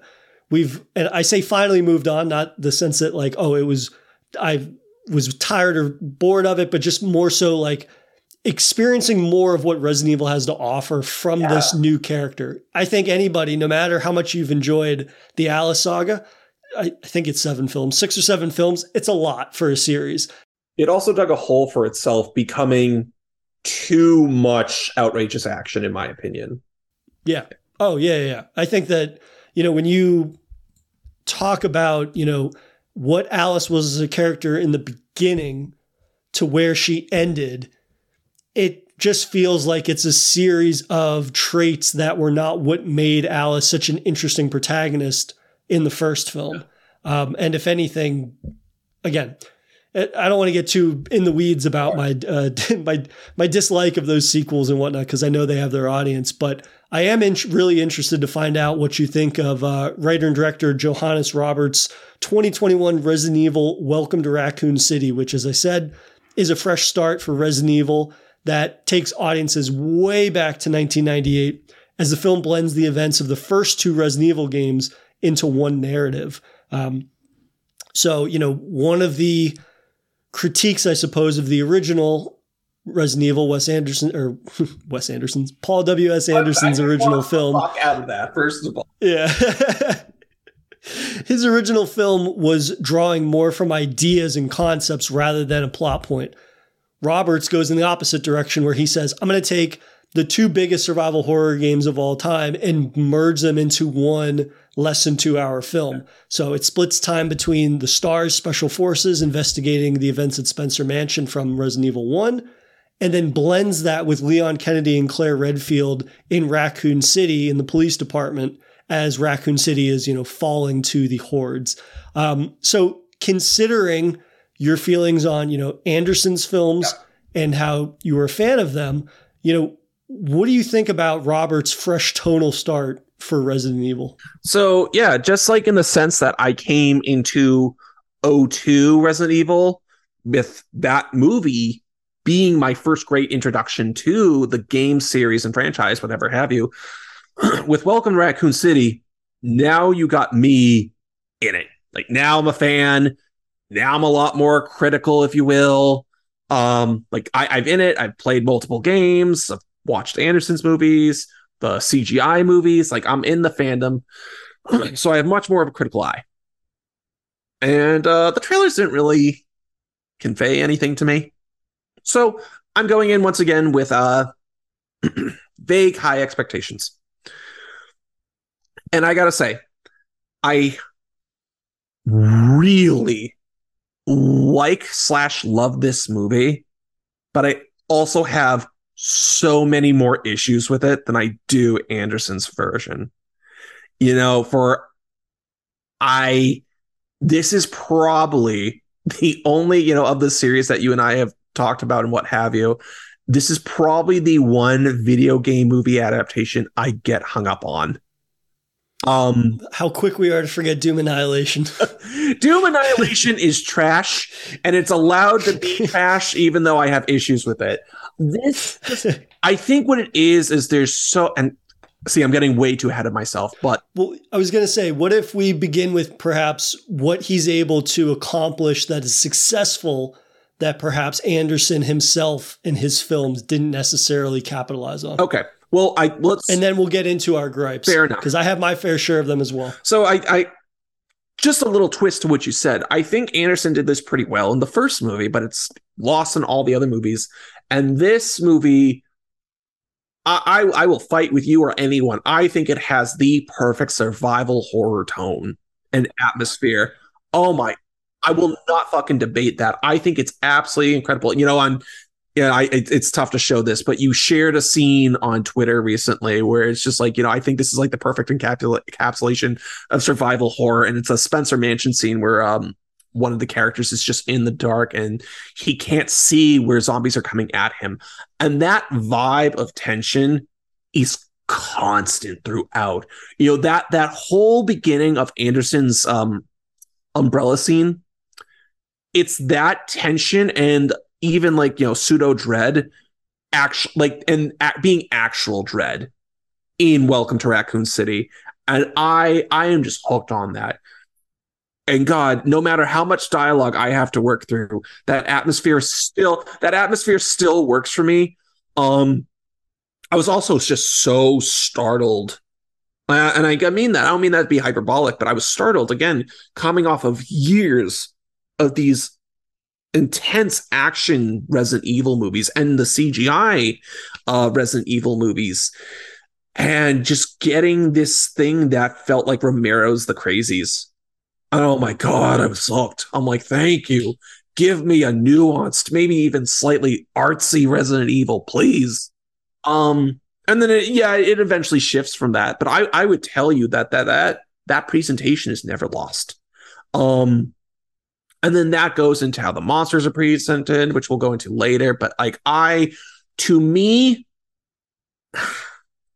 the video game feel that is so important is so dominant here. Absolutely. Yeah. I think that why this film clicks for me in a way that the Anderson films never did is that, Roberts has latched on to the darker tone of Resident Evil that's always been apparent, right? Yeah. This feels far more like a survival horror game for me than Anderson's film do for many of the reasons that you mentioned, right? I think that the world itself of Raccoon City and the different locales and whatnot, they have the texture of those places, not just because they're quite literally darker, but more importantly, the length that they go to establish the setting of what it's like when we arrive, I think is really important. Yes. Something that it took two watches for me to really get an appreciation for was the portrayal of Umbrella, right? You view Umbrella as this mega conglomerate, espionage kind of company that's dealing with all these things. But the fact that this is such a localized portrayal of an international organization and seeing the grassroots effects that it's having on this very small blue collar town, and how, at one point Umbrella came in, the town flourished, and now Umbrella's leaving to move somewhere else and the town is dying. You get that brief bit of text that says the only people that are still here are people that are too poor to leave. Right. And so you get to see Raccoon basically pulling the rug, or rather Umbrella pulling the rug out from underneath Raccoon City and essentially killing it to the degree that people are spray painting like "fuck Umbrella" on the sign that says "Welcome to Raccoon City." But I think also, the way in which they're able to show Umbrella as this like cancerous organization that it is that the zombie outbreak, we don't have to have this kind of like cliched moment. Well, yeah, a test subject broke out and bit somebody. It's more nefarious than that. And, it plays really well in our current climate of all of these different ecological disasters, man-made ecological disasters, right? The fact that the zombie virus spreads because Umbrella chemicals are leaching into the water and all the townspeople are drinking them and getting sick and becoming infected that way. Like little details like that, I think do a good job of, for a movie about the dead coming back to life, it does a good job of, I think, grounding the villain in a way that kind of sheds some of that, the international aspect of Umbrella, which always is kind of like what Anderson, in my opinion, got a little carried away with, which is why Umbrella Resident Evil movies turned into like Mad Max at a certain point in the later sequels, right? Where it's like, oh, we're going to jump around between this continent and that continent. And it's like, everybody's got these crazy war rigs and stuff like that. And this is much more localized and small scale. Granted, if he ever does a sequel, it will probably get much larger and get it more into the conspiracy stuff. But I like the fact that he does a good job of showing Umbrella's impact on Raccoon City and also their multifaceted nefarious nature, right? Because not only are they this pharmaceutical company that's bought out the police department, but they also have this orphanage that makes them look like this fantastic sort of like humanitarian company side of them. But then what are they doing? Well, they're taking orphans and they're experimenting on them, right? Which I think it all kind of makes this little microcosm that on some level presents Resident Evil in a way that is almost more believable, until the dead come back to life. No, the world building and the lore being used to create this. See, in this case, I like using the word remix. This remixed take of Resident Evil is super effective.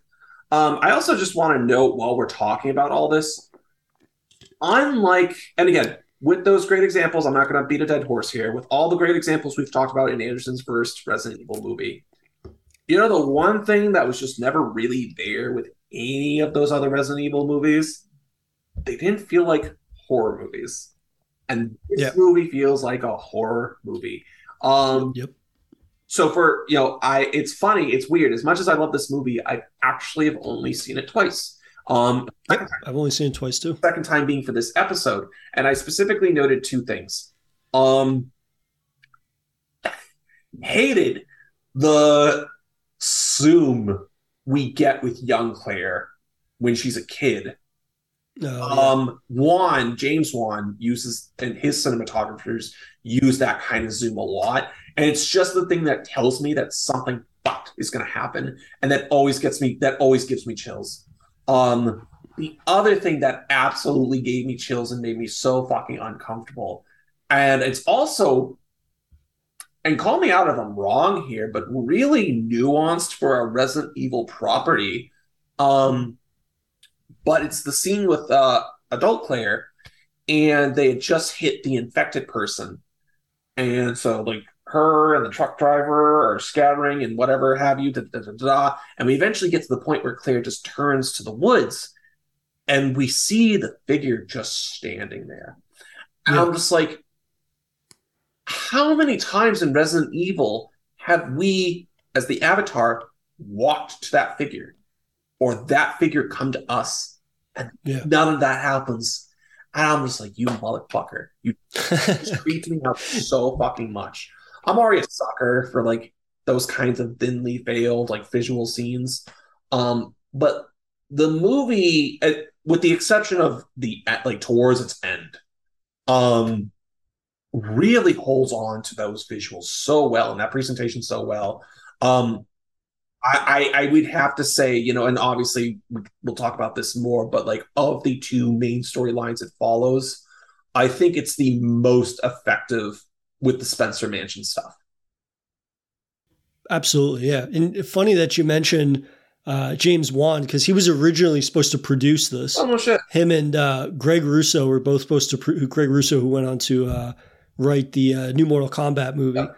They were supposed to produce that before they had a bunch of creative differences and bowed out. But yeah, I guess let's get into those plot lines, right? Because you have, again, Spencer Mansion, and then you have what is unfolding at the RPD station. And let's start with Spencer Mansion, because that is the strongest part of this movie, I think, in that the fact that once you're establishing how all these characters are coming back together, Claire is searching for her brother Chris, who, they grew up in the Umbrella orphanage and left. And then Chris became kind of endowed to Umbrella and became, a member of STARS, which is the RPD special ops team. And then they're going to investigate Spencer Mansion, where another team has disappeared. Meanwhile, you have Leon Kennedy, who's a rookie on his first day, who is trying not to fuck up and somehow manages to put his foot into more of a bee's nest than when he began. And Spencer Mansion, it drives me insane because I love that portion of the film.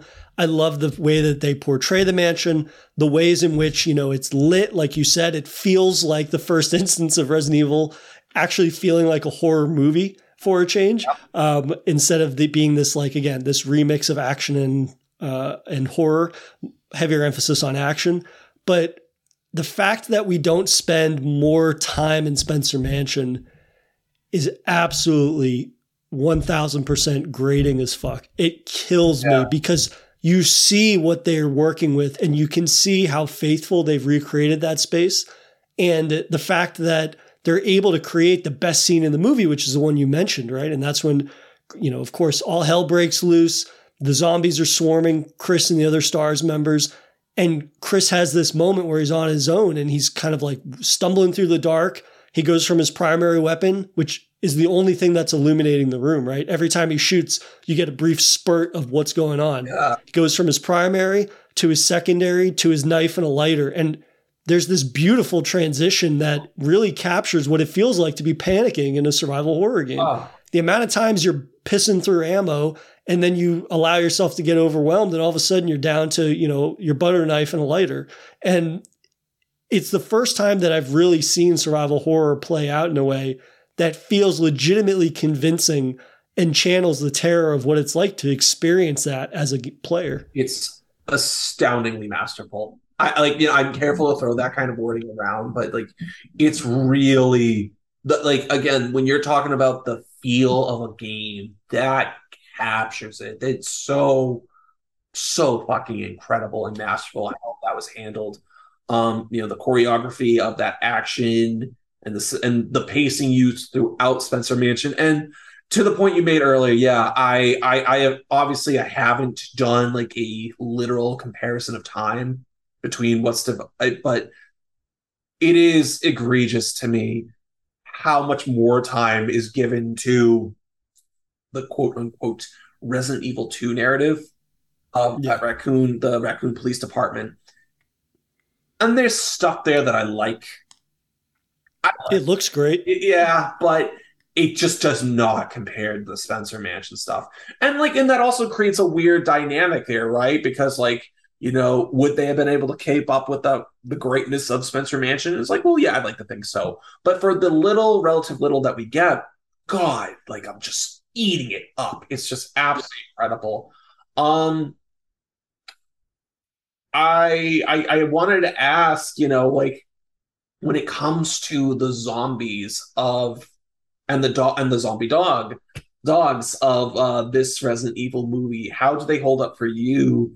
Because for me, I mean, there's an oceanic difference between talking about O2 Resident Evil and Welcome to Raccoon City because just even though there's like, you know, a lot of CGI use in this movie, the zombies just look much creepier.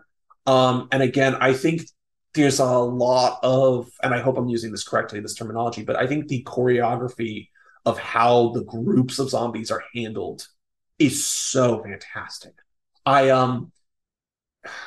It's the unfortunately, I apologize, I cannot remember this individual's name, but there's a scene in particular that stands out to me because again, great horror movie shot, but it's one of the STARS members that ends up getting killed.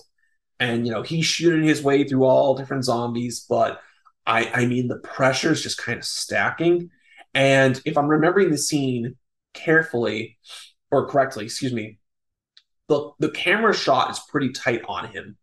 I don't think it's jutting out too much or showing us too many angles, but we're pretty like close on him and like what he's shooting at and what he's going at. And then we're just seeing that more bodies are coming at him. And then he gets pinned to a wall and we just see that they're biting. And then we get this it's one of my fucking favorite shots. Because it's a weird shot. Sorry, I'm geeking out too much here. But you're on the right podcast to geek out about it. We're in a weird staircase angle. Like it's not something straightforward. It's not something straight down. There's stuff that's blocking the violence. And we just get this weird ethereal angle of almost looking down, but almost looking too much straightforward as from a distance as these zombies are eating this guy. And I think that's what stands out for me the most when it comes, along with the atmosphere. The second thing that stands out for me is that when it comes to Spencer Mansion and not so much Raccoon Police Department, the zombie choreography is fantastic. Yeah. Yeah. You know, I think for starters, that scene you mentioned with the stairwell, right? I think that is one of those little visual nods to the games, right? Because that feels like it is one of those fly on the wall camera perspectives from the original game, right? I think that, you know, there's a little bit of awkwardness to how it's composed and it's at this kind of like almost dynamic, unique angle. But at the same time, you know, there's so much personality in that more than just this very traditional sort of top down angle, like you mentioned. Furthermore, with the zombies, you know, part of what I had mentioned about the way in which they are becoming infected in this and from being the water supply, you know, a good part of the movie before you get to the end of it, when they look more like traditional zombies, the first part, especially when they're at those gates of the RPD, they look like Chernobyl victims, right? Their fucking hair is falling out. They're bleeding from their eyes and their mouths. And like, it looks very like a cancerous rot almost, which is far more disturbing, I think, than what you end up seeing in like the more traditional zombies, even in the Spencer Mansion part. But in terms of when you get to Spencer Mansion, you know, it's not the best zombie designs I've seen, but the way in which Roberts has those scenes lit, it allows them, I think, to be far more memorable and terrifying than if it was in Anderson's film when everything is, you know, brightly lit and whatnot, because you can start to see, obviously, the more flaws and things like that. Yes. And so, you know, a big part of the composition of scenes, I think, does a lot to not only allow the environmental texture to be more apparent in Robert's film, but also all the creatures in it. It lets it, you know, except for that enemy at the end, which we'll get into later. Yes. But I think overall, you know, the way in which the zombies are handled and portrayed, and even, you know, a character like Lisa Trevor, right, who I don't know if it's necessarily the most faithful or well utilization of that character. At the same time, I think that it looks fucking fantastic. The practical work on that and the makeup and the fact that, you know, the sack that is on her face is just turned slightly so one eye can see, like, it is incredibly disturbing and creepy. And the portrayal of that is very memorable, even if the portrayal of the character as a whole is perhaps not the greatest. You and I are of two different camps, buddy. That's all I'll say for now. When it comes to Lisa Trevor. Well, I think that we should talk a little bit about the casting here, because again, unlike Anderson's film, there were plenty of elements from the world of Resi, but not characters that were from the source material. Yes. It's the opposite here. All of the characters here in Robert's film are from the two games. So who was the most notable for you? Who worked? And who were the ones that were perhaps not their best portrayals of these beloved characters? All right. So as always, I am going to apologize for any mispronunciations. But to me speaking personally and also trying to speak objectively, the best performance in this movie is Kaya Scodelario, excuse me, as Claire Redfield. I think she was absolutely awesome. Kind of actually, you know, to your point, Jay, about like everything about Mila's Alice turning into an authoritative figure. And, you know, Kaya has that from the beginning with Claire.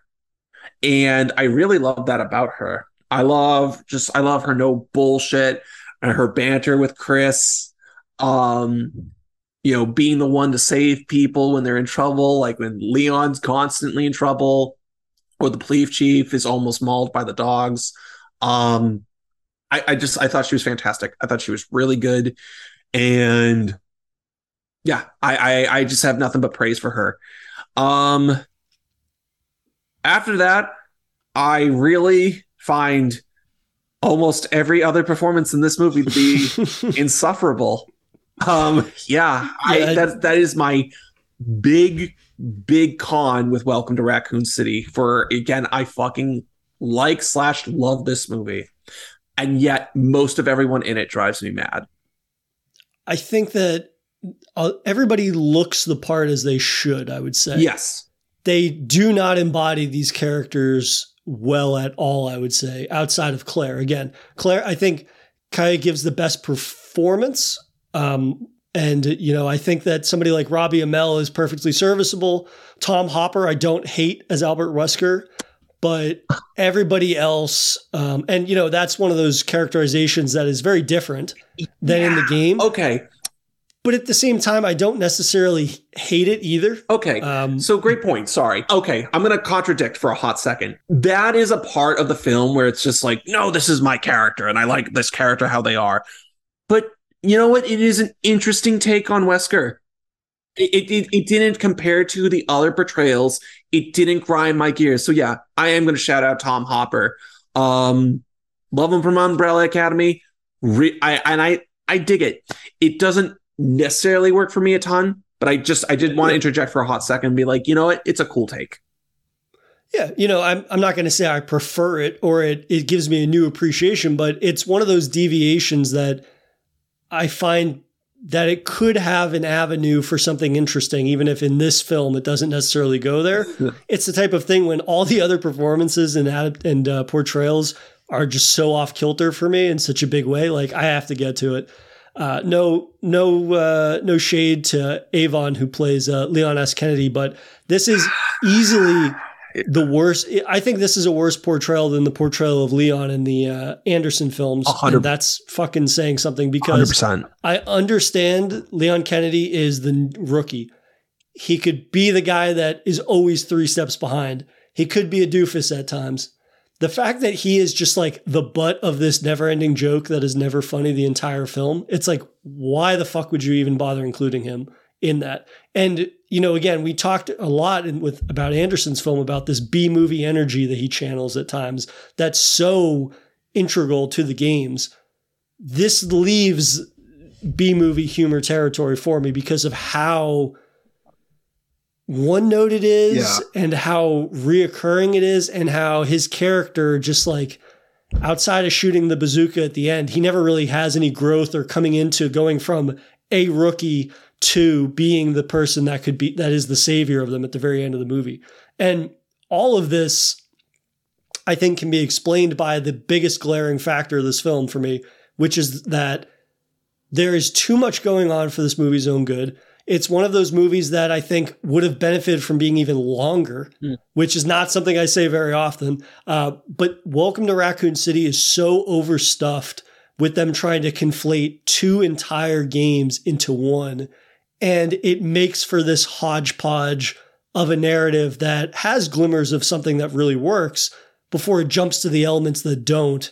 And it's that back and forth that starts to give you whiplash in terms of the quality and tone that you can also almost completely see being the root of why so many elements of this start to fall apart, I think. 100% agree with you there. I also am going to say 100% in regards to, you know, Leon being the absolute, again, no shade to the actor, but like worst part of the cast, because when you have a character like that, I think this goes for a lot of media or a lot of storytelling, you know, that joke that ends up becoming being beaten like a dead horse is set in place so that eventually the individual fights through something, they prove themselves in some great way, and we want to root for them because maybe we see something earnest in them. And I think he just sucks the whole time. He just continues to be cowardly. He continues to not, you know, make too much of an effort until the fucking bazooka scene. And it's just like, oh my God. Like, so not only is everyone tearing on you, and the film wants me to know how much we're going to tear on you, you're not even going to try much, you know, because they give him this whiny dialogue. And it's like, you know,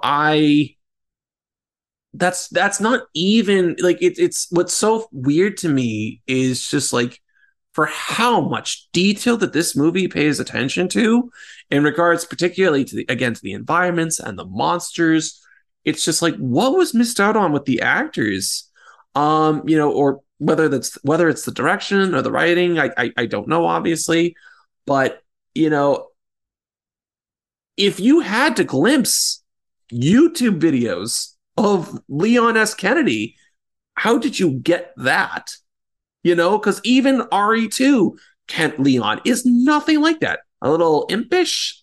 Impish is probably the wrong word, but like, you know, maybe a little, but like, yeah, a little green around the gills like a rookie should be, but it's not. You see him grow and flourish, and what separates him from being a rookie to the hero of this game by the end of it. And again, clearly the Wesker thing didn't really bother me a whole lot, even though it really bugged some people. But the fact that if you're going to be taking these deviations, it needs to serve a greater purpose than like, he's just a punchline in this movie. It's such a shame. And he has no cool action scenes. He has no scene that really like shows him coming into the role. And it's just like, I don't know. It really, really irks me because it's taking a character that is so strong. And, you know, again, it gets back to the nature of this just being so overstuffed to the degree that like you can't really develop any of them because we're jumping between so many characters so many so quickly and so many different events that it ends up just being this fucking mess of a hodgepodge that unfortunately feels very messy. But at the same time, I'm not nearly as critical of this movie overall, I think, as a lot of people are, because again, the film visually is so engaging and so rich texturally, I think, in the sense that like Roberts he really nails the survival horror aspect, obviously in that scene we mentioned, but I think overall this movie just looks the part, which is the first time I think you can say that about a Resident Evil film since Anderson's film from 2002. I agree. Absolutely. I also, I do want to also speak to, so if there's anything that gets on my gears a little, and this isn't going to be like anything shit talking per se, quote unquote. But if there's anything that can kind of rub me the wrong way than like an insufferable character, it's also a character that like I see potential in, and they're just way too flat. So Robbie Amell as Chris Redfield was fine to me. Where I felt disappointed was actually Hannah John Kamen as Jill Valentine, because absolutely I subjectively speaking saw great scenes with her, and she is a great actor. And to me, I am again, like I want to be very careful because I don't want to shit on anyone here, but in Yvonne's case or for Leon, I don't know if that's a script thing or maybe he was diving too much into the role in the wrong way or the wrong direction. I think Hannah did a great job with presenting a Jill that is a little bit of what I've played in the games and just also making it her own. And I feel in that case, the issue with, quote unquote, the issue with her is that the movie didn't give her enough time.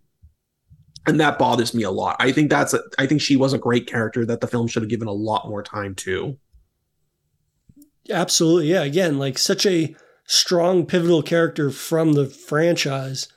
And, you really don't get great glimpses of her throughout the film of showing that, right? I think probably the best interactions are her early on when she meets Leon, and that she's like kind of clarifying she's not like all the other people, but she's part of this group, so she has to go along with the punches when they're being thrown his way. And also her interactions with Wesker. Yep. But then like there are these little moments where it's like she shoots the bird when it's right next to his face or something like that. Yep. It's just like, so she's basically a rookie then, just like Leon, except Leon would have shot Wesker in the face instead of the bird. Like little moments like that, you're just kind of like, okay, we're not really channeling what makes this character unique or an authority of any sense, right? Yeah. If anything, you're neutering that character's almost like veteran status, if you will, amongst the squad, just because it's like nobody that is, and I never get in the weeds about stuff like this, but it's like nobody that is supposed to be a spec ops person in this group like this is going to be just like firing their gun off at birds because they're going to make somebody else laugh. Like shit like that is just like, it irks me because it is the antithesis of what that character would actually be doing. Exactly. And also that scene is in place of perhaps her having a scene that actually shows her as being somebody that is a strong figure in this group, or even just another interaction of her and another character to flesh out some semblance of a relationship. But again, it comes down to the fact that they went too much in the opposite direction of what Anderson did, which is like, hey, we're going to take every single big character in this franchise and put them in one fucking movie. And again, there's just far too much going on. And I think that even plays out like in a lot of the exposition early on. I don't know about you, man. The dialogue in this movie is some of the most, again, talking about Anderson making a film that is incredibly accessible. And this film, it feels like it goes out of its way for the first 45 minutes. Ham-fisted exposition dump narrative, like with Birkin right at the beginning. Yeah. He says, he's talking to Chris and Claire as children. He goes, he's talking to them and then he's like, hey, wait a minute. It's Redfield, isn't it? Oh. Chris and Claire Redfield. Like little scenes like that. It's just like, dude, you're fucking killing me with this. Like you're killing me with this kind of dialogue. I was like looking at my TV. I'm like, fuck you. You don't need to tell me these things. It's so gross. It's so gross. It's wild to me because you would kind of think, and maybe that's a larger conversation, but like, you know, with people with people having played the games, and the game's been out for like 20 plus years, and the internet, you would think you don't have to do that much hand holding, but it doesn't. Yeah. It doesn't trust the writing, doesn't trust the audience, and that very much bums me out, because you can do like the brief text scene, like at the very beginning about, I think the brief text scene on the on-screen text scene about Umbrella and the town itself. That's cool shit. Let me find out things from there. And, you know, I also think this movie's use of Easter eggs is a little, I don't know, a tad goofy. Like when I heard Jill say the Jill sandwich line, yeah, wow, you really had to make sure that was fucking there. You had to. Like, also, it's not used within the correct context of why she uses it in the first game. So it's like, if you're going to use that line, it has to have the proper context. Otherwise, it's like in Doom Annihilation when he's like, what the fuck does he say? He's like, I'm the Ultra Nightmare. Like, nobody would say that. No. So, like, the Jill sandwich thing doesn't make sense outside of that. It's just, yeah. If I were there, I'd be like, the fuck are you talking about, dude? Right. Exactly. It makes no sense, and it's not presented in a way. Granted, again, I'm not going to take up this movie to task for having B-movie energy, but you got to meet me halfway here, right? It's like, you can't be like, oh, you're just going to throw lines out that people remember, but lack any reason why that line would be coming up at all. Yeah, I don't know. There's weird hand-holding and shoehorning in this. You know, like, the one Easter egg that only comes to mind that I thought was kind of neat is the because it's funny, I thought it was very goofy how it was handled in Anderson's rendition of Resident Evil, but in Roberts, we actually get Ashford twins. And the name Ashford in Anderson's movies, and well, in more so, and I apologize, but whoever wrote and directed Apocalypse, you know, it's just the doctor and then his one kid who is the model for the Red Queen security system. But like in this movie, we get a brief slideshow of like, you know, these two Ashford kids, and it's like, oh yeah, we, you know, if you know, you know, but you know, they are big villains in Veronica. I believe so. Yeah. I forget, unfortunately. But yeah, that's an Easter egg I appreciate. But otherwise, I found so much of the shit to be egregious. I also want to, and I don't know, so I'm really itching to talk about this, especially after you gave this part of the movie such a glowing opinion. I don't know if it lands in between. I mean, granted, we just talked about casting. I don't know if it lands in casting or if it lands in Easter egg. Now, the big quality issue I have with the movie is the dialogue. But the big nerd gripe I have with this movie is Lisa Trevor. She does not work for me. She does not work for me, and she's one of my most favorite Resident Evil characters. and I think, and I'm really trying to be objective here, but I really think it's because of just how her character is handled in the games that she doesn't work for this movie. You know, she is such a undercurrent, quote unquote, element of Resident Evil. She's not necessarily this big, important part to the story or to the game or to the lore. She is really something that you have to dig out and find for yourself. And if you take the time to find that backstory for her, she becomes horrifying and heartbreaking. And I think that's kind of the emphasis for her. I don't think alone she is this great big character because she's creepy looking. Resident Evil is full of creepy monsters or characters. Yeah. What makes her so incredible is that story. And I think if you're just going to use her, and so you have that emphasis in mind, right? So that's Lisa Trevor emphasis in the Resident Evil video game. Why are you going to take that character and use them as a plot element to just help our characters get from A to B? That seems incredibly wasteful for me. You could have made an original character. You could have just made an original character up to do that. I actually, and just in my own personal opinion, because it's been a minute since I played the first game, but like I was looking at her design, and I do think the whole, and it's supposed to be her parents' skin. I think that whole design does look cool, but I'm like, there's something that's rubbing me the wrong way. Why is it? I haven't played the game in a minute. And when you go back to when I look at pictures of Lisa Trevor from like it was the game, yeah, from the GameCube game, um, I actually think Roberts makes her look too human, and that also kind of ruins it for me because the original version of her is that parent flesh mask, but he doesn't give us a clear textual understanding of her face outside of that, because it's like you get the one big eye and then you just see flesh.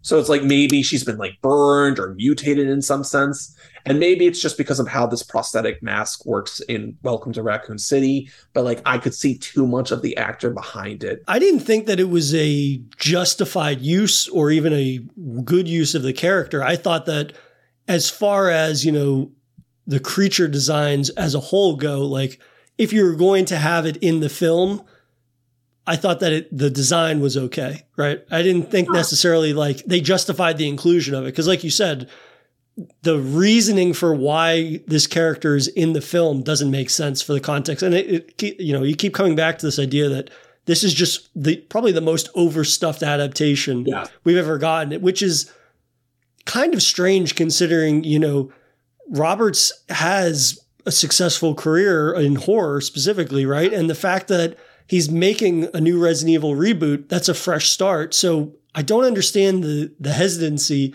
to not try to jam as many references into one film as possible. Like the fact that this was not the blueprint for two films it just blows my mind. The fact that they don't see that, well, you're overstuffing this thing to the degree that the parts that are actually pretty well done could be that much better when they work in cohesion with the rest of what you're making. Because again, there's just too much going on. And, you know, it feels like the worst example of Easter eggs because it's this thing where it's like, well, you can't have a single character in a single frame that you can't pick out of one of the games or that fans won't be like, it has that kind of DNA all over it in a way that I'm just like, even on a rewatch, like if anything, again, I still enjoy this movie a lot for what it is. But at the end of the day, like you can't not separate those things from it because it's just like, again, just as the movie, as the scene finds its stride, it feels like it kind of like changes tracks to another one that then again, it just derails the kind of pacing of everything. I do want to make sure I emphasize that point that you just said too. Like, for as much as I have issues, part of good criticism is liking something or, caring about something, and you should be critical of it, where warranted. I still like this movie a lot. Oh, yeah. Like what it does well, it does fucking well. Yeah, man. Absolutely. And, I think that for some of the things that this is, it's funny talking about how overstuffed this is. There's two notable things that are missing from this, right? Which is there's no Tyrant and there's no Mr. X, right? At the same time, though, I think Roberts does a good job at capitalizing on the creatures that are at his disposal here. I think that, the most notable moment for me in terms of taking it back to the zombies for a minute is that itchy tasty moment, which I love because it's able to take this idea of how the virus is spreading in Raccoon City, applying a little bit of an Easter egg, and then having what is like genuinely a pretty terrifying moment when you get like, oh, creepy fucking kid. And then you have this chick throw herself through a plate glass window and then just like claw at her face and shred her face, which is fucking gnarly every time I see it. Oh, brutal. Yeah, so there is that scene, which is obviously very forwardly graphic. But I was so thrown off the first and the second time we get that moment with the kid crawling under the table. Because again, it's the camera positioning of it, because where our eyes are on the door. And, Claire is lined up with the door. And so it doesn't get this thing where, we get a tease of like just panning down a little and we see this body crawl underneath. It's barely in the shot. We get the top of the child's head as it crawls under, and it also happens. And so like we have only seconds to try and register of like, wait, what? And then is this the threat? And then we don't know. And that's just something I love. Like this, like I do think the action scenes for the great most part in this movie are great. I think they're fantastic. But I also love a lot of the more restrained moments. Well, I mean, to build off of that, talking about restrained parts, like I don't think the liquor is particularly good in this movie, but the scene when Leon notices that there's something coming towards them and you don't even see the liquor in it, but you just see down the hallway the lights swaying as the liquor jumps from on top of the lights and it's shrouded in darkness. Oh my God. That is fucking terrifying. And again, it shows Roberts has a really great sense of framing with, you know, the horror element, right? He even does it in his 47 meter down films. Before you see the shark, you have these inclinations that something is there just out of eyesight. And, you know, he does a great job in this film a couple of times with something like that, as you mentioned. And yeah, it's just, I don't know. You wish that he had more time in the film, narratively speaking, but also that he could have a little more restraint more often. I think, like you mentioned earlier, that scene when Claire looks out into the woods and she just sees the woman standing there. Like that scene actually reminds me of that scene from the beginning of Dario Argento's Suspiria, right? Yeah. When she's in the cab and she looks out the window and she sees a woman just running through the woods. Like it took me back to that. Like that's a really perfectly framed shot for that. Granted, doesn't make a lot of sense. The zombies just like walking away instead of attacking people, but still, like when you get that moment, I'm not going to be like super picky about it. Take it. There's so much good working for this movie that like if there's another, I would be fine and happy to hear that he's taken it. But like just give him more time. Well, that's the thing, right? I think that, and it's difficult to know, right? Because I guess I had this in my notes, but obviously the movie was released during COVID, right? Which is going to impact the box office numbers and whatnot. But this movie made $45 million against a budget of 25. Like that is not, I mean, guess in the grand scheme of things for like a big budget IP, that's probably not viewed as a success. It's also not an outright bomb, right? So I don't know that we can necessarily immediately rule him out as returning, but at the same time, like no matter if he returns or not, it's the type of thing where it's like, man, I just wish he'd been able to have the time to develop this the way that he probably would have wanted to develop it. Like you're not doing yourself any favors by conflating the two biggest entries in the series, arguably, into one singular film that is less than 2 hours long. No, yeah. I mean, it's one of those swing for the fences that I will applaud. Is it done perfectly? Sure. No. But like, you know what? I think that's cool that he was willing to take on that angle because I also think that's kind of like a very cool move rather than your typical Hollywood convention of like, okay, so the first one's going to be 1 and then the second's going to be 2. It's like, no, fuck it. Let's mash them up. And I think it's a cool thing that I'd be happy to see try again. But it just needs to be really tuned. And part of that is making a longer movie. And then there's also essential elements from like 1 or 2 being like the lack of a tyrant and the lack of Mr. X, which I think that's probably actually a good segue to talk about Birkin. Because until I loathe the CGI representation of his monster in the train, again, another fucking bullshit trains. I actually, on my second watch of this movie, really found his humanoid transformation gross. Particularly the animated visuals of his neck tendons. I found that shit to be very gross. I'm like, ooh. I'm like, oh, that's cool. I'm glad I got that little reaction out of that. But then, yeah, this movie. What did you think of? I mean, I think it's fair to say, in general, Burke compared to like what Birkin's like in 2, horribly undercut villain.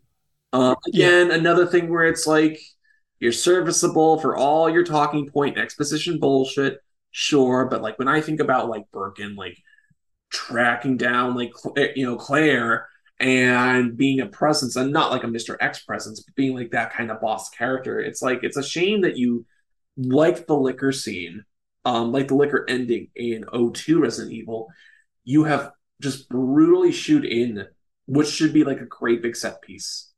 Um, and unfortunately, and I'm getting a little ahead of myself, but I think Welcome to Raccoon City ends on like a pretty poor ass note. But like, yeah, um, there was so much promise for me with that character and him being a monster. What about you? Yeah, again, talking about overstuffed, you're going to take the central villain of the second game and reduce him down to 3 scenes, I think, in the entire movie. And one of them is almost of completely no consequence, right? It's him telling his family, like, oh, they're going to steal my life work. We have to go down to the like that scene.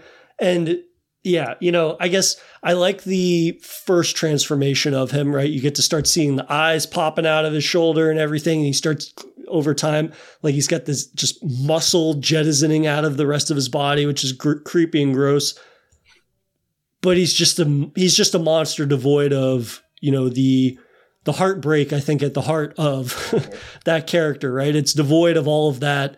And it just becomes this like CGI mess for me kind of by the end of the movie. Yeah. Also, how important his family is to the Resi 2 story is completely non-existent, to the degree that, again, it's like, I rather wish that they had spent time with those characters almost more than some of the members of Stars, given how little those members of Stars, or even, Leon for that matter, don't really add anything to the film at all or anything of worth, right? It's just, again, it's trying to do far too much that you actually end up undercutting the more interesting aspects of the story that's being told because of the name brand recognition of the protagonist of Resident Evil 1 and 2, right? Yeah. So that is, and I always hate these cases where doing a villain a disservice to try to service a protagonist, but you have to view villains in most cases, or good villains at that point, as just as important, if not more important, than some of the antagonists. Like Leon Kennedy is a great protagonist for Resident Evil 2 because he's the new guy, so we're going to be able to relate to him the most, and then he has the capacity to become great. Yeah. I would say that Birkin and his family are far more interesting to the plot of Resident Evil 2 than Leon is. Like, Leon makes for a great avatar to play as, but like he's not really interesting as a character. He's got his little quips now and then, but like when I go back, especially the last time I went back and replayed Resident Evil 2, like Birkin, his family, getting to play as his daughter in that section in the remake is like all fantastic. And the fact that none of that is highlighted really, or at all, I would say, other than, again, Birkin showing up in the last 10 minutes of the movie. And then, all of a sudden his relationship with Chris becomes very important. But again, it's far too little too late to have any kind of like real impact on anything. Okay. So if I had to think about one scene in this movie that drives me mad, because my big issue is the dialogue, and there's a lot of scenes I love and enjoy. But if I had to think about the one scene that drives me fucking mad, it is the actual. So it's the Birkin while he's in that humanoid transform state, and he's taunting Chris. Yeah, it's such a weird thing for me because I don't know about you, but for me, it straddles this weird line of like, this film has done so much hand holding and making sure we're aware of things like Chris's relationship to Umbrella. So like now we know that's a parent, and like look at how much of a goody two shoes bullshit cop he is, whatever the fuck. But then that's kind of just dropped for a while. It's gone. We don't address that shit. We go on with the rest of the movie. And then Birkin needs to make sure that we, the audience, fucking know about how lonely Chris doesn't have a daddy. And he's like, you thought you were part of the family. It's like, oh, we haven't revisited this in like an hour and 30. Like, what the fuck are you talking about? You're wasting my time. Yeah, it swoops in as a justification for a scene that is not visually interesting outside of the fact that he has a couple of new appendages and a couple of new eyes. Like that whole relationship, and also like, Claire's drive in the game and, ostensibly in the film as well, is that she's been wanting to reconnect with her brother, right? Yes. And that is so not a focal point of this movie, other than it being a very thin plot device for her to return. Exactly. And the fact that they can just like present that as if that's the basis for this film and then abandon it for an hour and then come back to it. And it's like at the very end, it's like, oh, it's all about family at the end. It's like, no, you can't just like cherry pick the importance of relationships between characters and then expect the end to have some kind of emotional payoff. And then you have a bullshit, massive CGI Birkin, which looks awful. Leon fires a missile launcher, and then you get the credits and the movie's over. Yeah, like, it's that complaint that I was concerned about with O2 Resident Evil actually happening. Yes. That is the perfect way to put it, right? It is the worst case scenario for ending Resident Evil 2002. And we got that ending, basically. But again, what it does right is so perfect. And I would say more interesting than anything that was done this is my opinion again, of the last 10 years of any of those Anderson Resident Evil movies. It's the most visually engaging. It's the thing that is the most close to the tone and the feeling of the games, which we're talking about adaptation after all. Like that's a major W right there. But I think it's worth bringing up. So, we did a little bit of shit talking. What are these scenes, or maybe for you, the scene that stands out? Yeah, again, for me, it's got to be that Chris in the Spencer Mansion scene. That scene, again, is such a fantastic encapsulation of what it feels like to play a survival horror game. And also, again, just the way that it's lit, the way in which it's able to grapple with the reality of that character's situation, the fact that, it's getting the hesitancy and the urgency of trying to clear a room while you have limited resources. The way that it's lit, again, is absolutely fantastic. And I would also say that probably one of my favorite moments is the needle drop scene when you have that big tanker crash at the RPD station and you just have this zombified, emulsified corpse just walking slowly through and then just falls and Leon is completely oblivious to it. That was actually pretty hilarious and very much in line with the B-movie nature of Resident Evil. That is actually so. The thing that is my favorite element of Welcome to Raccoon City is its whole presentation and vibe and dedication to the feel of survival horror. So when it comes to that, I don't mean to be like, there's not a lot of scenes that stand out to me, because it's really like I'm just sold on that vibe. So honestly, my favorite scene, quote unquote, of this movie is the burning corpse scene. And I was not expecting that at all when it happened, and honestly, I laughed so fucking hard. Yeah, and I wasn't expecting to do that during a Resident Evil movie, but it worked for me. So yeah, that is absolutely my standout scene as well. Yeah, and I think that in terms of like not having necessarily a favorite scene, I suppose I would say that the set design I think is perfect in this movie. Whether it's Raccoon City, whether it's the police station, whether it's, Spencer Mansion specifically, it is I suppose Capcom needs credit because Capcom gave them sort of like the blueprints or concept art for those games so that they could bring it to life for the film. And I think that dedication to being incredibly authentic to the look of those specific locales and worlds within Resi is perfect, I think. 100% agree with you. Yeah. Yeah, but I think it's funny that, for a film that we have some pretty substantial gripes with still, like, I would have no qualms about recommending this to somebody that's interested in Resident Evil or interested in video game adaptations of film, because I think that, again, for me, I'm a big, like, tone guy. And the fact that after all of these, 2 decades of Resident Evil films, finally getting one that feels the closest to the source material was very exciting, especially as a reboot, right? Again, talk about taking a swing, and big swings don't always pay off, but at the same time, it shows that there's the potential for capitalizing on something that a portion of the fan base I think is always wanted.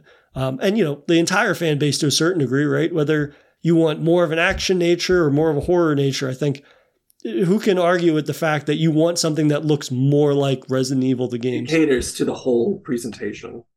I have two ideas I want to throw by you. Yep. So as we're wrapping up, so we could just do quick shotgun versions of this.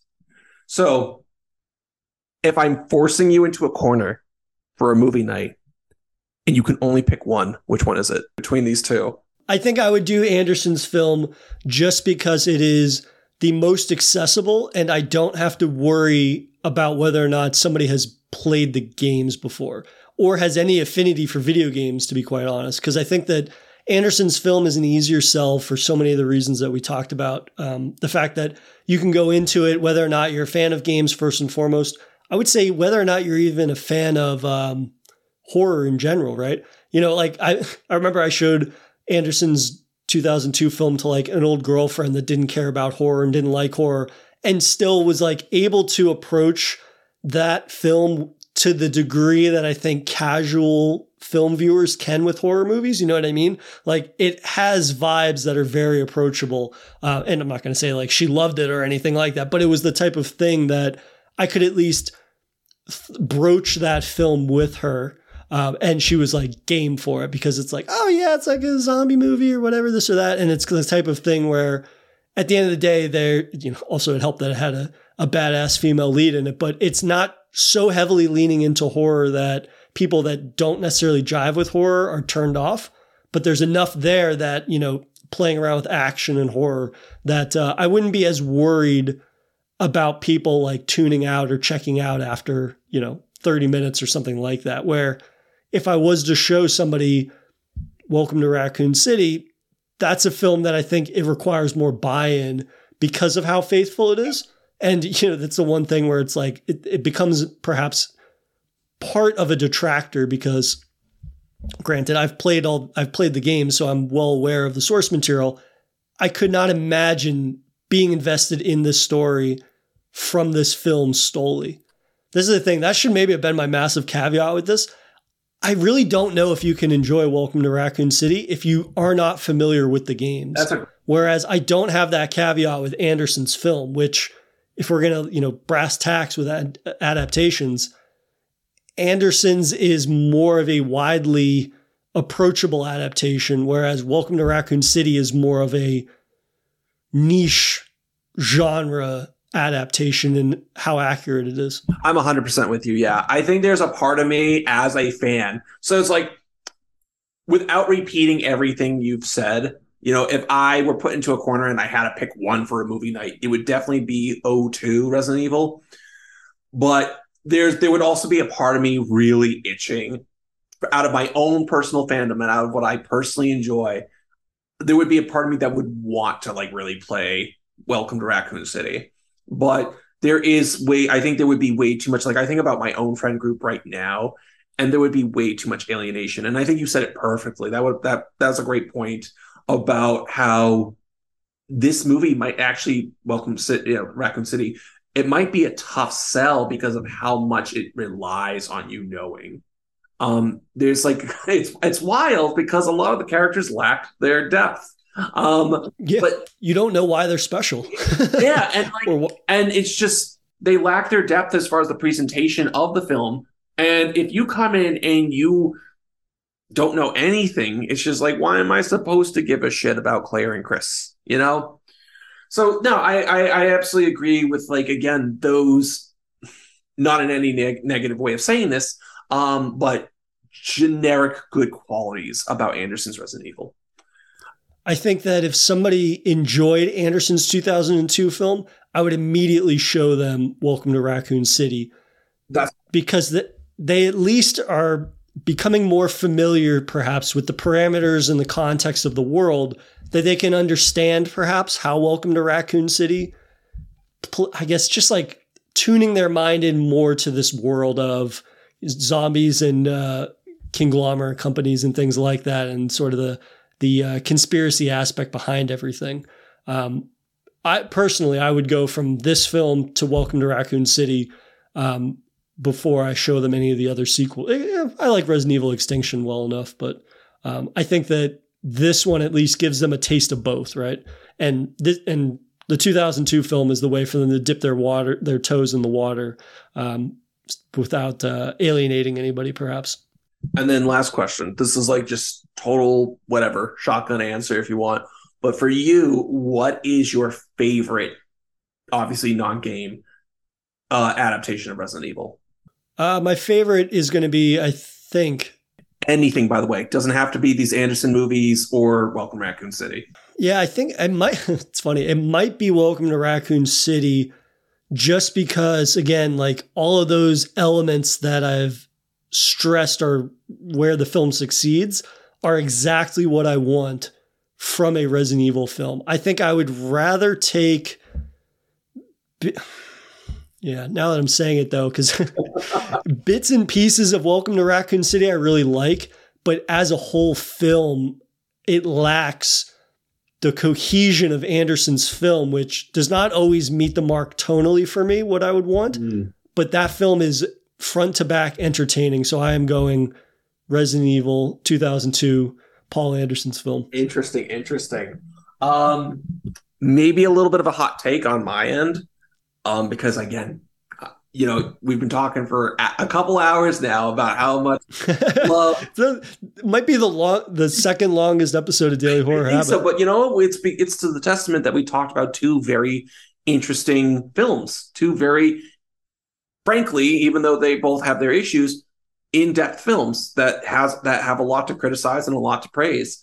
So for as much as I love O2, Resident Evil, and as much as I love Robert's Welcome to Raccoon City, I think it comes from those movies. The very drastic in quality CGI movies, the very iffy CGI Netflix show, and what I've been experiencing lately in recent years, having played 2 remake, 7 and 8. I think my favorite adaptation is actually the tragically canceled live action Netflix show. That thing blew me the fuck away. I was so angry when that news came out that it was canceled. I think that thing was so fucking interesting. I'm happy to let you have your opinion on the matter.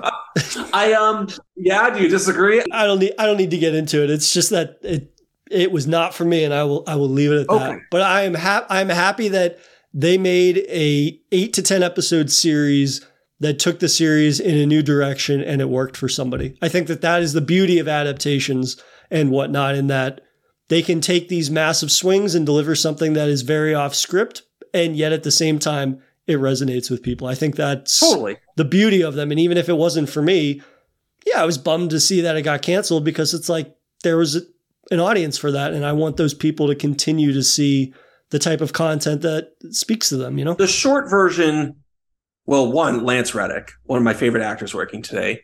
Awesome. But the short version for me is... I at the very beginning, 2 hours ago, I talked about Resident Evil for me is that hashtag fucking fun.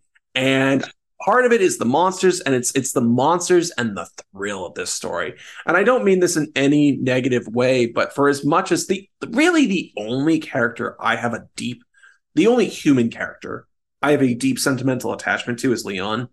And that's because of how profound Resident Evil 4 was in my life and playing that game. Like, again, top 3 video game experiences for me. And so that's really the only human character I have any sort of connection with. When it comes to everyone else, it's like, yeah, I enjoy that adventure playing as Jill. And I enjoy that adventure playing as Chris, and so on and so forth. And Wesker's cool when he does like a super powered thing, whatever have you. This was, not to the depth of Silent Hill, but to the comment I made earlier, this is the first time I experienced a Resident Evil thing that felt like it had heart. And that's something I did not expect at all. And yeah, I get if it didn't work for some folks, totally respect that. For me, it was an angle that I had never seen with the property. And that's what worked for me. Yeah, I mean, I could see that it certainly feels like it built off the vibes of Anderson's sequels, right? How those got bigger and bigger and bigger. And to hear that it resonated with you in a way that was similar, but it even took the characterization of those individuals to a degree that maybe even surpassed those films. Again, that speaks to the idea of like why I'm not going to say every adaptation's for me, clearly, but it's the type of thing that I'm never opposed to adaptations, no matter the direction they take, because there's the potential there. And, just because something on paper sounds like it might not be for me, in practice, maybe it would work for me. That's the type of thing where it's like, you always hate to see projects get canceled when they're trying something new, considering the amount of leeway projects that come out that are just doing more of what we've seen, and yet they get the green light because they're safe. Whereas something that takes a risk, it always feels like it's cut short, perhaps. It's a shame. But yeah. But no, I was very curious. This has been fantastic. I've been itching to talk about these two movies, I think the most out of this series that we've been doing. For sure, man. Yeah, it's always great getting to chat, merge my two loves, film and games. And to have somebody as passionate as you on to come and chat again is always a pleasure, man. I look forward to continuing these chats because they're not only a lot of fun, but also, I get to return to media that I haven't in a while. And that was definitely the case with Resident Evil. And I'm sure it'll be the case for whatever we decide to chat about next, which we'll put our heads together and plan out, and we'll figure that out for some time in the near future. For sure. I got a few ideas for sure, but Well, thank you again, man. As always, it's a pleasure. Thank you so much, Jay. It was wonderful. Thank you for listening to another episode of Daily Horror Habit. You can follow the show on Twitter at Daily Horror Pod, or give me a follow at NotFunnyJ. Thanks again for listening, and I'll see you guys next week.